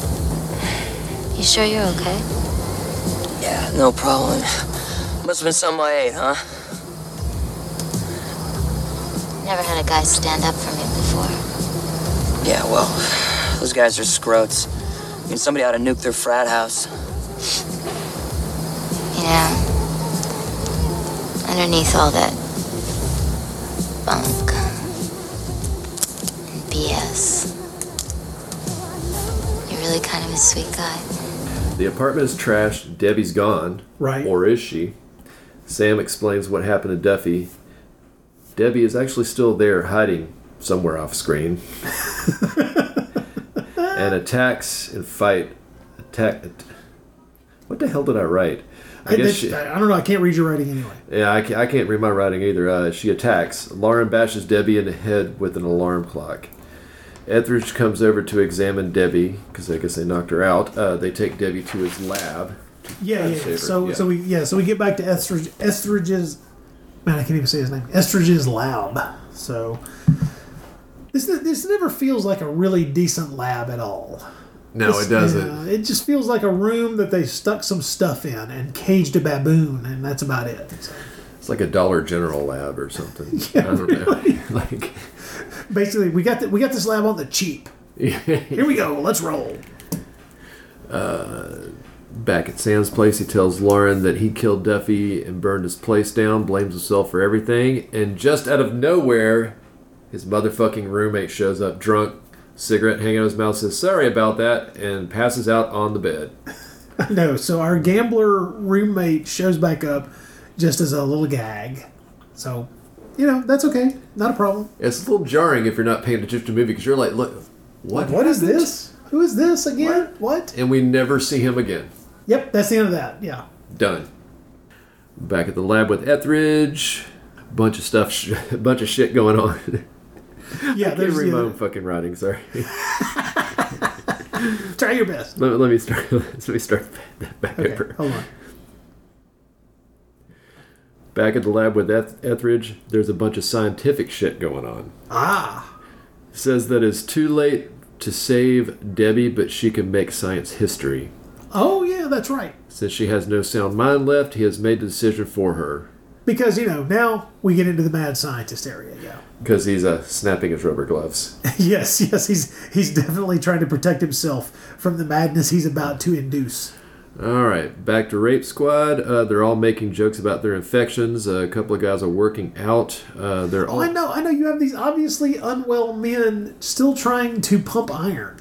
And drink at the same time. Yeah, well, I guess that's what you do. I don't know. I think that's probably counterproductive. I mean, in my college days, that's exactly what I did. I loved drinking and pumping iron at the same time. You didn't divide those tasks up. You didn't do one and then do the other. You got to do them both at the same time. Honestly, maybe that's one of my failings in life, that I never thought to combine those two things. Hey man, Bobby lives his life on the edge. Good to know. Lovejoy rants about no one pussying out. Yes, of course. Now, I gotta say, we don't really see it here. We only get a hint of what they're going to be dressed as, but I have to say, the Rape Squad, the costumes they have are really fucking cool. They're elaborate and expensive looking. Yeah, I mean, they're the skulls with blinking red eyes. Yep. A full skeleton outfit, a cape, a headband, and I guess the cape has a hood. Yep.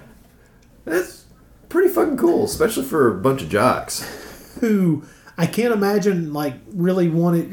I guess they were just looking for creepy instead of effective, but they kind of managed both. I don't understand. Yeah, I really like all the scenes with them in full regale. Yeah, they look great. Yeah, they look great. So, this is one of the better things about the Halloween dance scene that's coming up.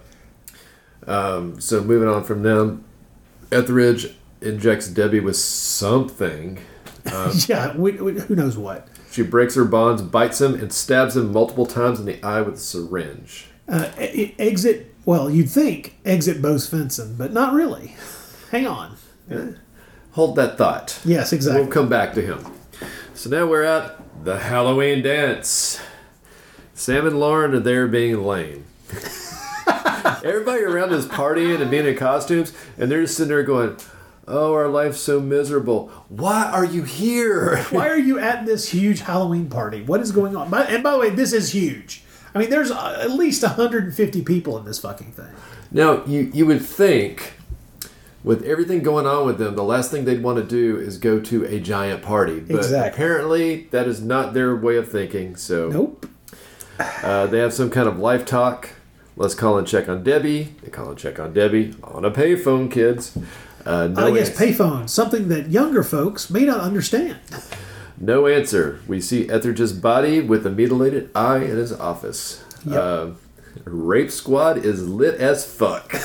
They're drunk. I honestly kept expecting us to get a very obvious cocaine sequence because that's what there should be. Yes, there should be a cocaine sequence where these guys are acting like they're on coke. That's what this looks like. Oh, absolutely. I mean, they're loving their new and infected life. Yes, they are. Lovejoy screams, "Let's do it!" Back to Sam and Lauren. They're at the lab. Nobody's there. There's a lame, unnecessary jump scare with a lab rat. Yeah. We never saw any lab rats before, but they apparently had them. Well, we needed another scary moment for some reason. I don't get it. It doesn't make any sense. Some guy makes fun of the Rape Squad's costumes, which why he would, I don't know, because they look really They actually look good, yeah. They tear his car up, actually rip the door off. One of them jumps on the hood and is jumping up and down. And is like, yeah. What in the hell are you lunatics doing? They jump in their convertible and leave. So now we're going to the Halloween party. This is the Halloween party section of the film. So me and Rod had talked about this before. We're actually going to break an element of my old podcast in here. He's going to put me on a timer. Okay, well, no, let's take this up front. What you have to understand that to a large degree, this Halloween party seems to have been constructed as a way for the special effects sequence. Well, as a kind of a special effects showcase, because what we have here are a large, and I'm talking large number of masks and costumes that are on the professional level. Some of these costumes are way more expensive than anything that a college student could buy, yes, or even rent. These are good freaking costumes. These are the kind of costumes that I always make jokes about the Halloween episodes of a sitcom where everybody comes dressed and they're in these incredibly elaborate costumes regardless of the financial capabilities of the characters within the fucking sitcom to be able to afford these things. This is definitely the kind of Halloween party you would have if a movie company with access to Carlo Rambaldi's fucking costume closet would put on. Yeah. So I made a list of all the costumes I could pick out. And it's a long list, by the way.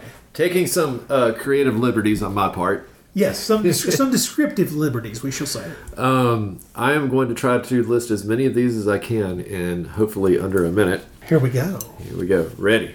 Yes. Tell me when. Okay. Sir, you may begin. Dude being hung. Hillbilly with an axe in his head. Old spaceman. Gorilla with girl in checkered pajamas with umbrella. Ugly witch. Skeleton cowboy. Gold sci-fi outfits. Caesar. Girl with silver wig she bought from Spencer's. Shitty Frankenstein and bride. Girl with pterodactyl head. Jamaican Hispanic dude. Hispanic dude. Jamaican Hispanic dude. Sorry. That's your own handwriting. Yeah. Hunter Thompson with yellow mask and pink lei. Darth Vader. Gypsy fortune teller with crystal ball. A giant crystal ball she's dancing with. Wizard. Guy with moving saw on head. Gay Freddy Krueger. Shitty Spock. Statue of Liberty. Transvestite Legionnaire. Dude with boobs and belly on his back. Shitty bunny. Skeleton hillbilly doing a handstand. New wave Madam, like Madam the Puppet, if you remember that from the 80s. Yep. Face that splits to reveal skull. Ugly bride. Poet pirate. Punk rock mime. Pig boat captain. Black Uncle Sam. A fart cloud. A nose. Dude with no shirt and white mask. Gimpacutioner. Gimpacutioner? Yeah. I'm sorry. Shitty commando. 3 heads with faucet noses. Yeah. Giant smiley guy. And there is a luchador. Big lips. Skeleton cowboy with giant hat, which I think I had him earlier too. And sexy devil. Folks, those images, if they conjure anything in your head, will give you an idea of just how madcap the Halloween party dance sequence is in the film Primal Rage. And as I said before, I'm pretty much sure they just emptied the fucking costume closet of Carlo Rambaldi and his family's business to say, hey, you know, we can do whatever we want to here. And to emphasize we can do anything we want to at this point, this is when we get the infected rape squad lunatics killing people at this party. Yeah. And well, with the exception of the rape squad killing people, this is a party I would actually like to be at. And the exception of the band. Yeah, the band ain't great. The band ain't good at all, actually. The band, for want of another term, is the fake band. The facade band. There you go. That is responsible for Say the Word. And no, I'm not playing the fucking song again. So you can hang that up. And that song, it should not be longer than 3 minutes. It feels like it lasts about 6. This sounds like goddamn minutes. Yes, this sounds like the extended dance remix that never ends. It never ends. It never ends. It's over the entire sequence of this. Oh, it's horrible. But let's take advantage of this point to realize that because you have the Rambaldi family involved in this, you do get to actually have some gooey special effects work. Earlier in the movie, we get a head crushed in bleachers. No, that's later. Oh, is it later? Yes. Okay, so you get a head crushed in the as bleachers close in a gym, right? Yeah. During this Halloween party sequence, you get a scalp ripped off of one person. Yeah. You get a throat ripped out, which is actually a pretty damn good effect. That's definitely a Rambaldi effect. That's good. You get a hanging, a real actual, looks like a fake hanging. That was pretty effective. You get blood erupting from a mask. You get a beheading. I was going to say real beheading, but that's just wrong. You get a beheading that looks really effective. Mm-hmm. You get a guy impaled through his mouth with a spear-like object that comes out the back of his head. All of these are things that in a normal, say you were watching a slasher film, any one of those things, the throat rip, the guy getting impaled through his mouth, the beheading, those would be like a set piece in a horror movie. Yeah. That was, things would lead up to that sequence. In this, they're just all jumbled together in this freaking Halloween party scene. Everything is just thrown against the wall. Yeah, it's like, here we go. We're going to rip this dude's scalp off. We're going to rip this dude's throat out. We're going to do all these things, and we're just going to throw them all into this big party sequence. My favorite, though, and you may have a different favorite, but my favorite is the big mask that's like 3 different faces with spigot noses. Yeah, faucet noses. Yeah. And they get punctured and blood comes out the faucets. Yes, that is great. That to me is the most nonsensical but beautiful, awful thing in this entire sequence. And we're definitely skipping it. Well, we're skipping ahead of a lot of stuff. Yeah. But I think my favorite kill scene would probably be the dude being hung costume, actually getting hung, and he's suspended in air, and everybody's dancing around him like nothing's going on. Yeah, because they don't know it's real. Yeah. Yeah. That's pretty fun. Yeah, I love that scene. That's pretty effective, to be honest. Because the shot where he's just suspended in air and everybody's dancing, it's just like, oh yeah, he's just fucking with whatever, we don't care. And no, he's dead. He's a dead guy. He's dead. So, at this point, Debbie is at the dance. Correct. She's walking up. A guy dressed as Baby Huey comments on her costume, and she smashes his fucking skull in. I know. This don't get me wrong, I don't like the costume either. But there's no reason to kill this guy. Sam and Lauren we're back with them. They approach cop about Debbie. He doesn't care. Did you see a beast girl go by? Al, I've seen things you wouldn't believe go by. It's terrible. Another cop somewhere else approaches Debbie. She does something, and he screams. What she does, we don't know. But there's no edit to see what she did. Yeah, grabbed his balls. Who the hell knows? The rape squad arrives. They rip out a vampire guy's throat. Yeah, which I think they thought was a funny thing. They definitely did. He didn't. Yes, he did not. But yes. And right now it is shitty fake band time. Say the word, set me free. Oh God, please. I swore to people I was not going to play that song again. So please don't. It's so bad. It is a terrible song. It is the worst song. The fact that it is the reoccurring theme song that comes back again and again in this fucking movie is horrendous because it's bad the first time. But if you know what? Bad song one time in a movie, you can move on past it and go on. But no. We're gonna cut that wound open and just grind salt into it constantly throughout this whole goddamn movie. So let's pause for a second. Let me ask you, which song is better? Take My Body from Nightmare Beach or Say the Word from this movie? This may just be the amount of time that has passed, but I'm going to say the song from Nightmare Beach is better. I'm going to agree with you. Yeah. It's less annoying. Yes, it is less annoying, and it's not used as much like a fucking knife to my face as Say the Word is. So, yes. Sam and Lauren are walking through the crowd. The rape squad are also there. Yep. At this point, they killed a hanging guy. They rip the skin off the shitty commando's hands, and Lauren sees the whole thing going on. Yep. Then we get to the 3-head faucet nose killed guy. Which, still, that's a great spectacular scene. Great.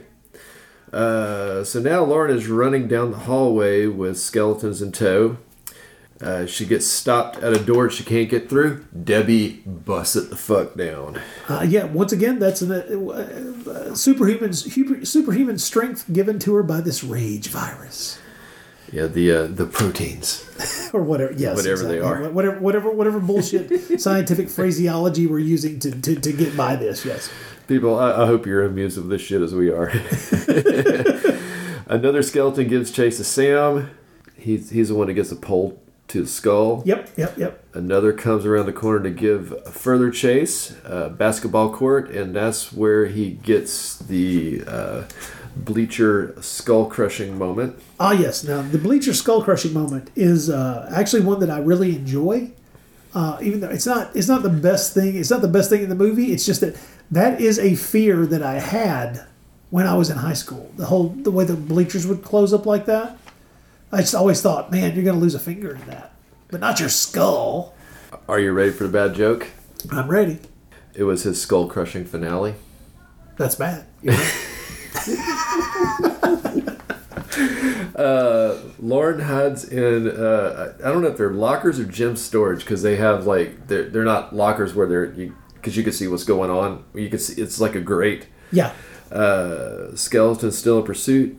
She hits him with something. I don't know what the hell she hits him with, but it's Lovejoy. Somehow his mask comes off. Sam finds Debbie's mutilated body. Lauren is trapped in the classroom, and she throws acid in Lovejoy's face. Now, which seems like a good idea. Yeah. Now she's hiding in a locker.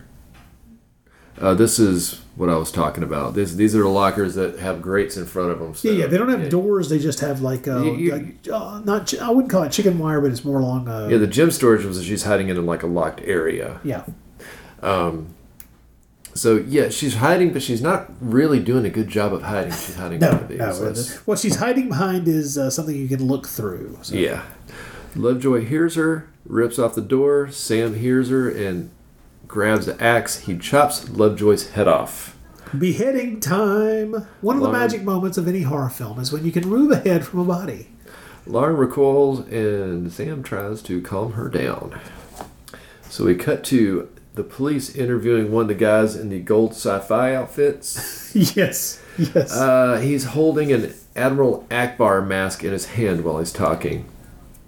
And there's bodies being gurneyed out. Sam and Lauren watch. Lauren says sorry to Debbie's body, or what appears to be Debbie's body, as she walks by. I know she's apologizing to Debbie for what exactly? For she set her up on a date. Well, yeah, okay. You're right. I hadn't thought about that, but you're right. If she had not set her up on the double date, none of this would have happened to her. So we cut to sometime in the future. Sam is helping Lauren move out. She's moving out of the dorms now. Yeah. She finds something, which I'm assuming is Debbie's shirt. Some article of clothing or something that seems to have been Debbie's, yeah. But it's in her closet. Yep. Why the fuck is it in her closet? Who knows? Maybe this is a callback to when they first got introduced and she was digging through her clothing. Debbie was digging through Lauren's clothing. I don't know. Yeah. At this point, Dr. Etheridge is back and he attacks her. Oh, I know. Just out of nowhere, this one-eyed mad scientist attacks. Where the hell has he been all this time? That's my question. Sam fights him. He throws Etheridge off the balcony. No, he doesn't. He throws a dummy off the balcony. Well, okay. A dummy Etheridge. Yes. He looks down, a sprinkler is squirting out of Etheridge's mouth. Now, that is actually one of my favorite moments in the movie. That is a good scene, especially when they do a close-up and you can see it like squirting out of his mouth on the ground. Yep. That's great. Because whatever that fake head of Bo Svensson is, it really looks like him. It does look like him, yeah. It's really cool. I was actually sitting there going, how do they do that? Because that really looks like him. But all good things must come to an end, and this movie comes to an end, and they leave. Not just all good things, man. They leave in the Chrysler LeBaron. The Chrysler LeBaron that you're sure was actually also in Nightmare Beach. Yes, it was in Nightmare Beach. Well, here's the thing. Hang on. Before you start that, the goddamn song that lasts an eternity plays again. Yes, it does. Even after the credits are done, it continues playing. Forever. The song will not end. Oh, God. And thus we end Primal Rage. Let's be clear. I did not go into a viewing of Primal Rage with the thought that I was going to find some uncut gem, some hidden joy, some specific piece of 80s ephemera that was going to make me stand up and cheer, that it was going to champion, that I was going to call people, rate people, and let them know, people, folks, everyone, movie fans of all stripes, this is a film you must see. But with the knowledge that this movie sucks, that it is not a good movie, I still had fun with this piece of shit. Now, you might question yourself and wonder just what fun did I have other than the Halloween party dance sequence? What fun could be had with this picture? Well, there's a lot there. First of all, you have a slumming Bo Svenson who's Svenson's doing his best. He ain't got much to work with, but he's got a ponytail, right? So that's something. The ponytail sells a lot of this. He's got his mullet ponytail. Right. I mean, he's like, I'm gonna do this. Apparently, I would bet money that in the script it said that the doctor he's playing had a ponytail to show his rebellious nature. But did he have hair that was long enough to have a ponytail? Fuck no, but he did it anyway. He got a rubber band and he fucking created that ponytail. And that is the spirit of Primal Rage. We suck. We don't have the things we need, but we're goddamn gonna do what we're fucking promised people we're gonna do. We're gonna make a fucking horror movie in which a baboon bites somebody and people go batshit crazy and kill each other. This is what Primal Rage is, and this is why we can respect this film. Is this the best movie Umberto Lenzi was ever attached to? Not by a 50-foot yard. No, of course not. There's no way in God's green earth that this is a movie that Umberto Lenzi... I swear to you, if you had interviewed him, he would probably go, I have no idea what you're talking about. Never been to Florida. Don't know anything about it. I didn't write that movie. That was Harry Kirkpatrick. I'm pretty sure that there's another name attached to that. It wasn't me. But... the joys to be had in this movie are more than just spotting, Noid posters on a wall, or Bartles and James hiding in a corner, or odd Darth Vader costume showing up at a party where clearly nobody could have avoided that. Nobody could have afforded that kind of a fucking costume at this party. But what this is roughly 90 minutes of entertaining enough late 80s Italian-made sleaze. I say this with the knowledge that there's not enough sleaze in it for my taste. We've already lamented the lack of nudity.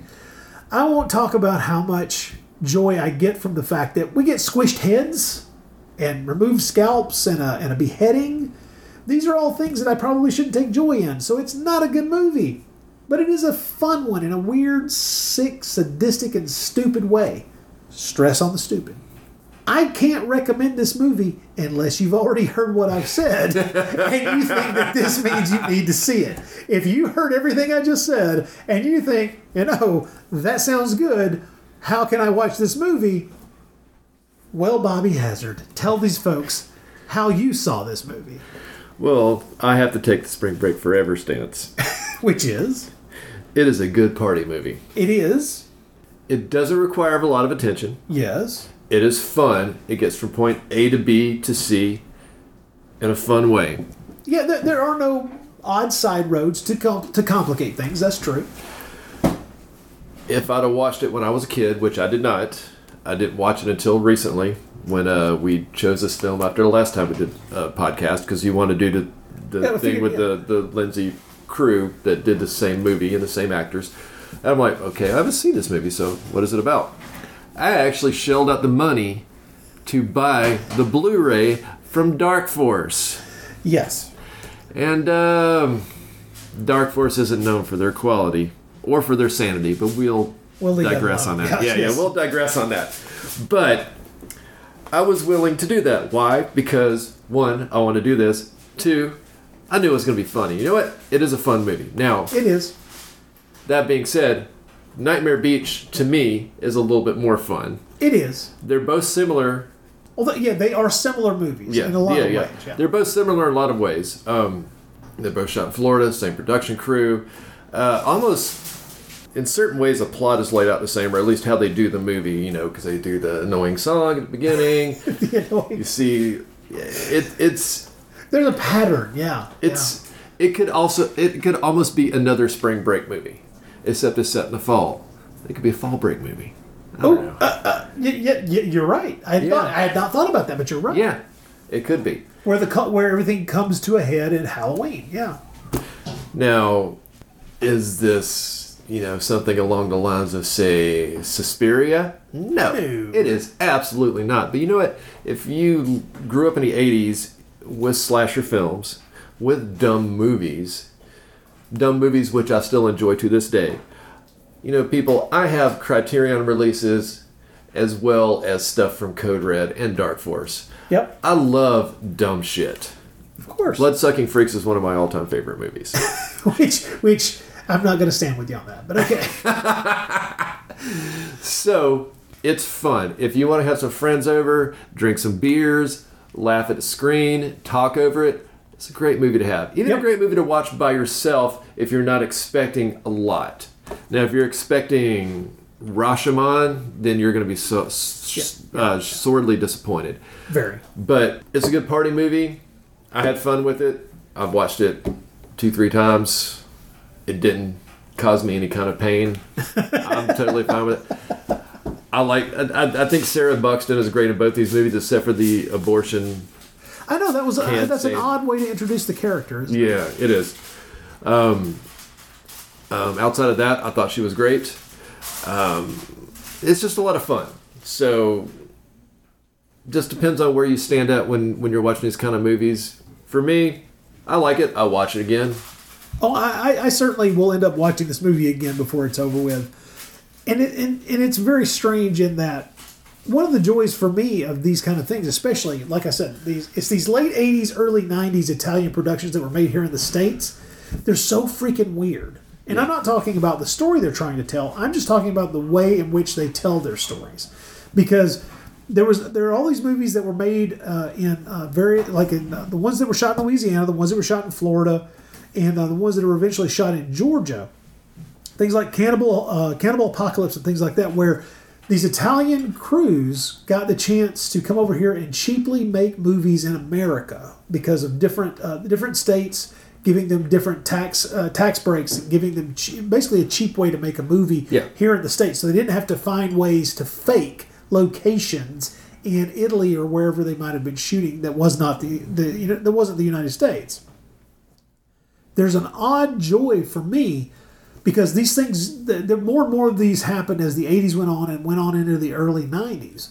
And there's a weird joy in looking at these things because these Italian filmmakers, because they're not Americans, are including things that now, when I watch these movies, whether I've seen them before or not, those are the things that I get the most joy out of, which is spotting all of these little odd things that I remember because I lived through the period. Yeah, exactly. But that an American filmmaker would not have put the camera on. The American filmmaker making this same movie would not have allowed you to see in the background all of the weird signs and the pop culture stuff that is just a part of what was on any average college campus in the late 80s.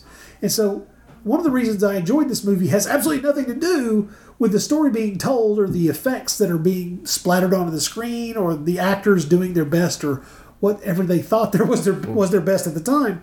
It's just this weird time capsule of a period of time that can only be captured by someone who wasn't an American. Yeah. And that, for me, is almost enough to make me watch this movie again just on its own.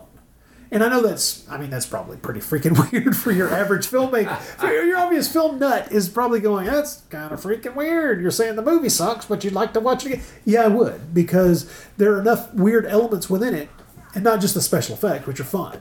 Hey, we're movie nerds. We're all weird guys. We're all weird guys. We're all weird. We like what we like. And that's kind of the thing, is it doesn't matter what you like, you just like it. Yeah. Well, now here's the thing. The people involved in this movie, all of them, made better movies. Every one of them, they did. Yeah. And with Umberto Lenzi, I mean, when I think of Umberto Lenzi, the stuff that I love the most are the crime movies he made in the 70s. Yeah. I mean, he made some cannibal movies, he made some horror movies, he made all kinds of stuff. But with Umberto Lenzi, for me, I really, really like the crime movies he made in the 70s. It's interesting to see, even though he only supposedly wrote the script for this, that there are some tendrils that kind of stretch back to those kind of stories all the way up to this. Not many, because clearly they were trying really hard to ape the slasher movie, but to kind of do something a little different, because even by the time they were shooting this, the slasher movie had kind of, the bloom was off the rose. The shark had been jumped long before. Long before. So the joys in this movie are the joys that I think only a real movie nut can get. Yeah. And for someone who just, if this popped up on a TV channel, a cable channel, someone was scrolling through and went, oh, let me watch that. I don't know if they'd make it all the way through. I don't know that they would enjoy it that much. That's a good point. I really don't. It just depends on what you're in the mood for. It depends on how far away the remote is.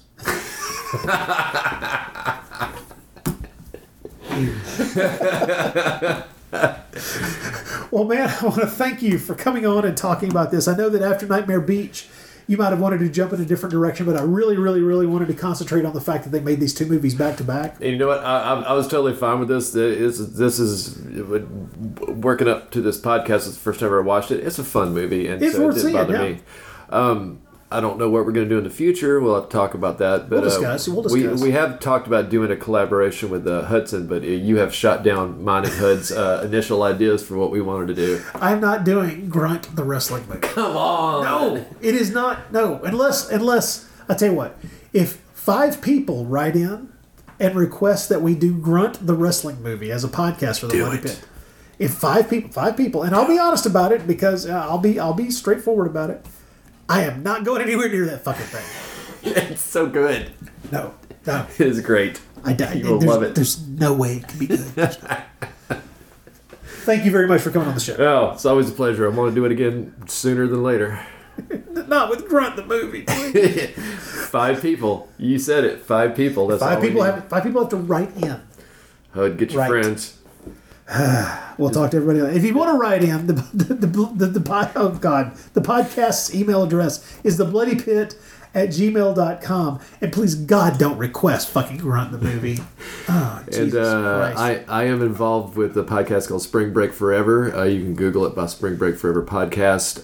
Haven't done anything in a while, but I am going to get back on the horse here pretty soon and do some pretty fun things and get more movie content up too, which I haven't done much of, but will be. Good idea, man. Do it. I actually might do all the movies that you reject. The list isn't nearly as long as you think. I just got to get through this goddamn Trick or Treat podcast first. You got to finish that off. Yeah. Holy crap. 5 minutes after midnight, people. Check it out. 5 minutes after midnight. Folks, we will talk to you again soon. Thank you again. Thank you.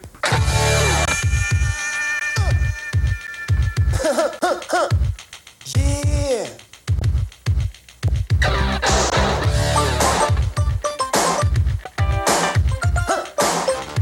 Say what?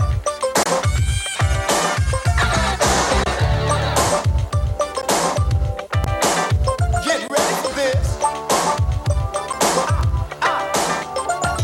I'm way up in this 815, chilling with the J watching my TV. I flipped through the channels and what did I see? A special report immediately. Now a kamikaze bomb. The anchor man said, scores of our boys, either missing or dead. The people on the ground shooting missiles at our head, but don't ask me, I'm getting back in bed. Yeah. I wanna be a Marine. Say what? For what? I wanna be a Marine. Yeah, alright. I wanna be a Marine. 2 times. Hit me now. Look into the mirror and I'm thinking real hard about the situation And about my job. Putting on a uniform, doing my part, and helping out my brothers in Lebanon. I wanna be the best that I can and get Reagan's gun, out of Iran, Libya and Afghanistan. I'm gonna show the world that I am a man. Yeah. I wanna be a Marine. Alrighty, right. I wanna use the latrine. What? I wanna be a Marine.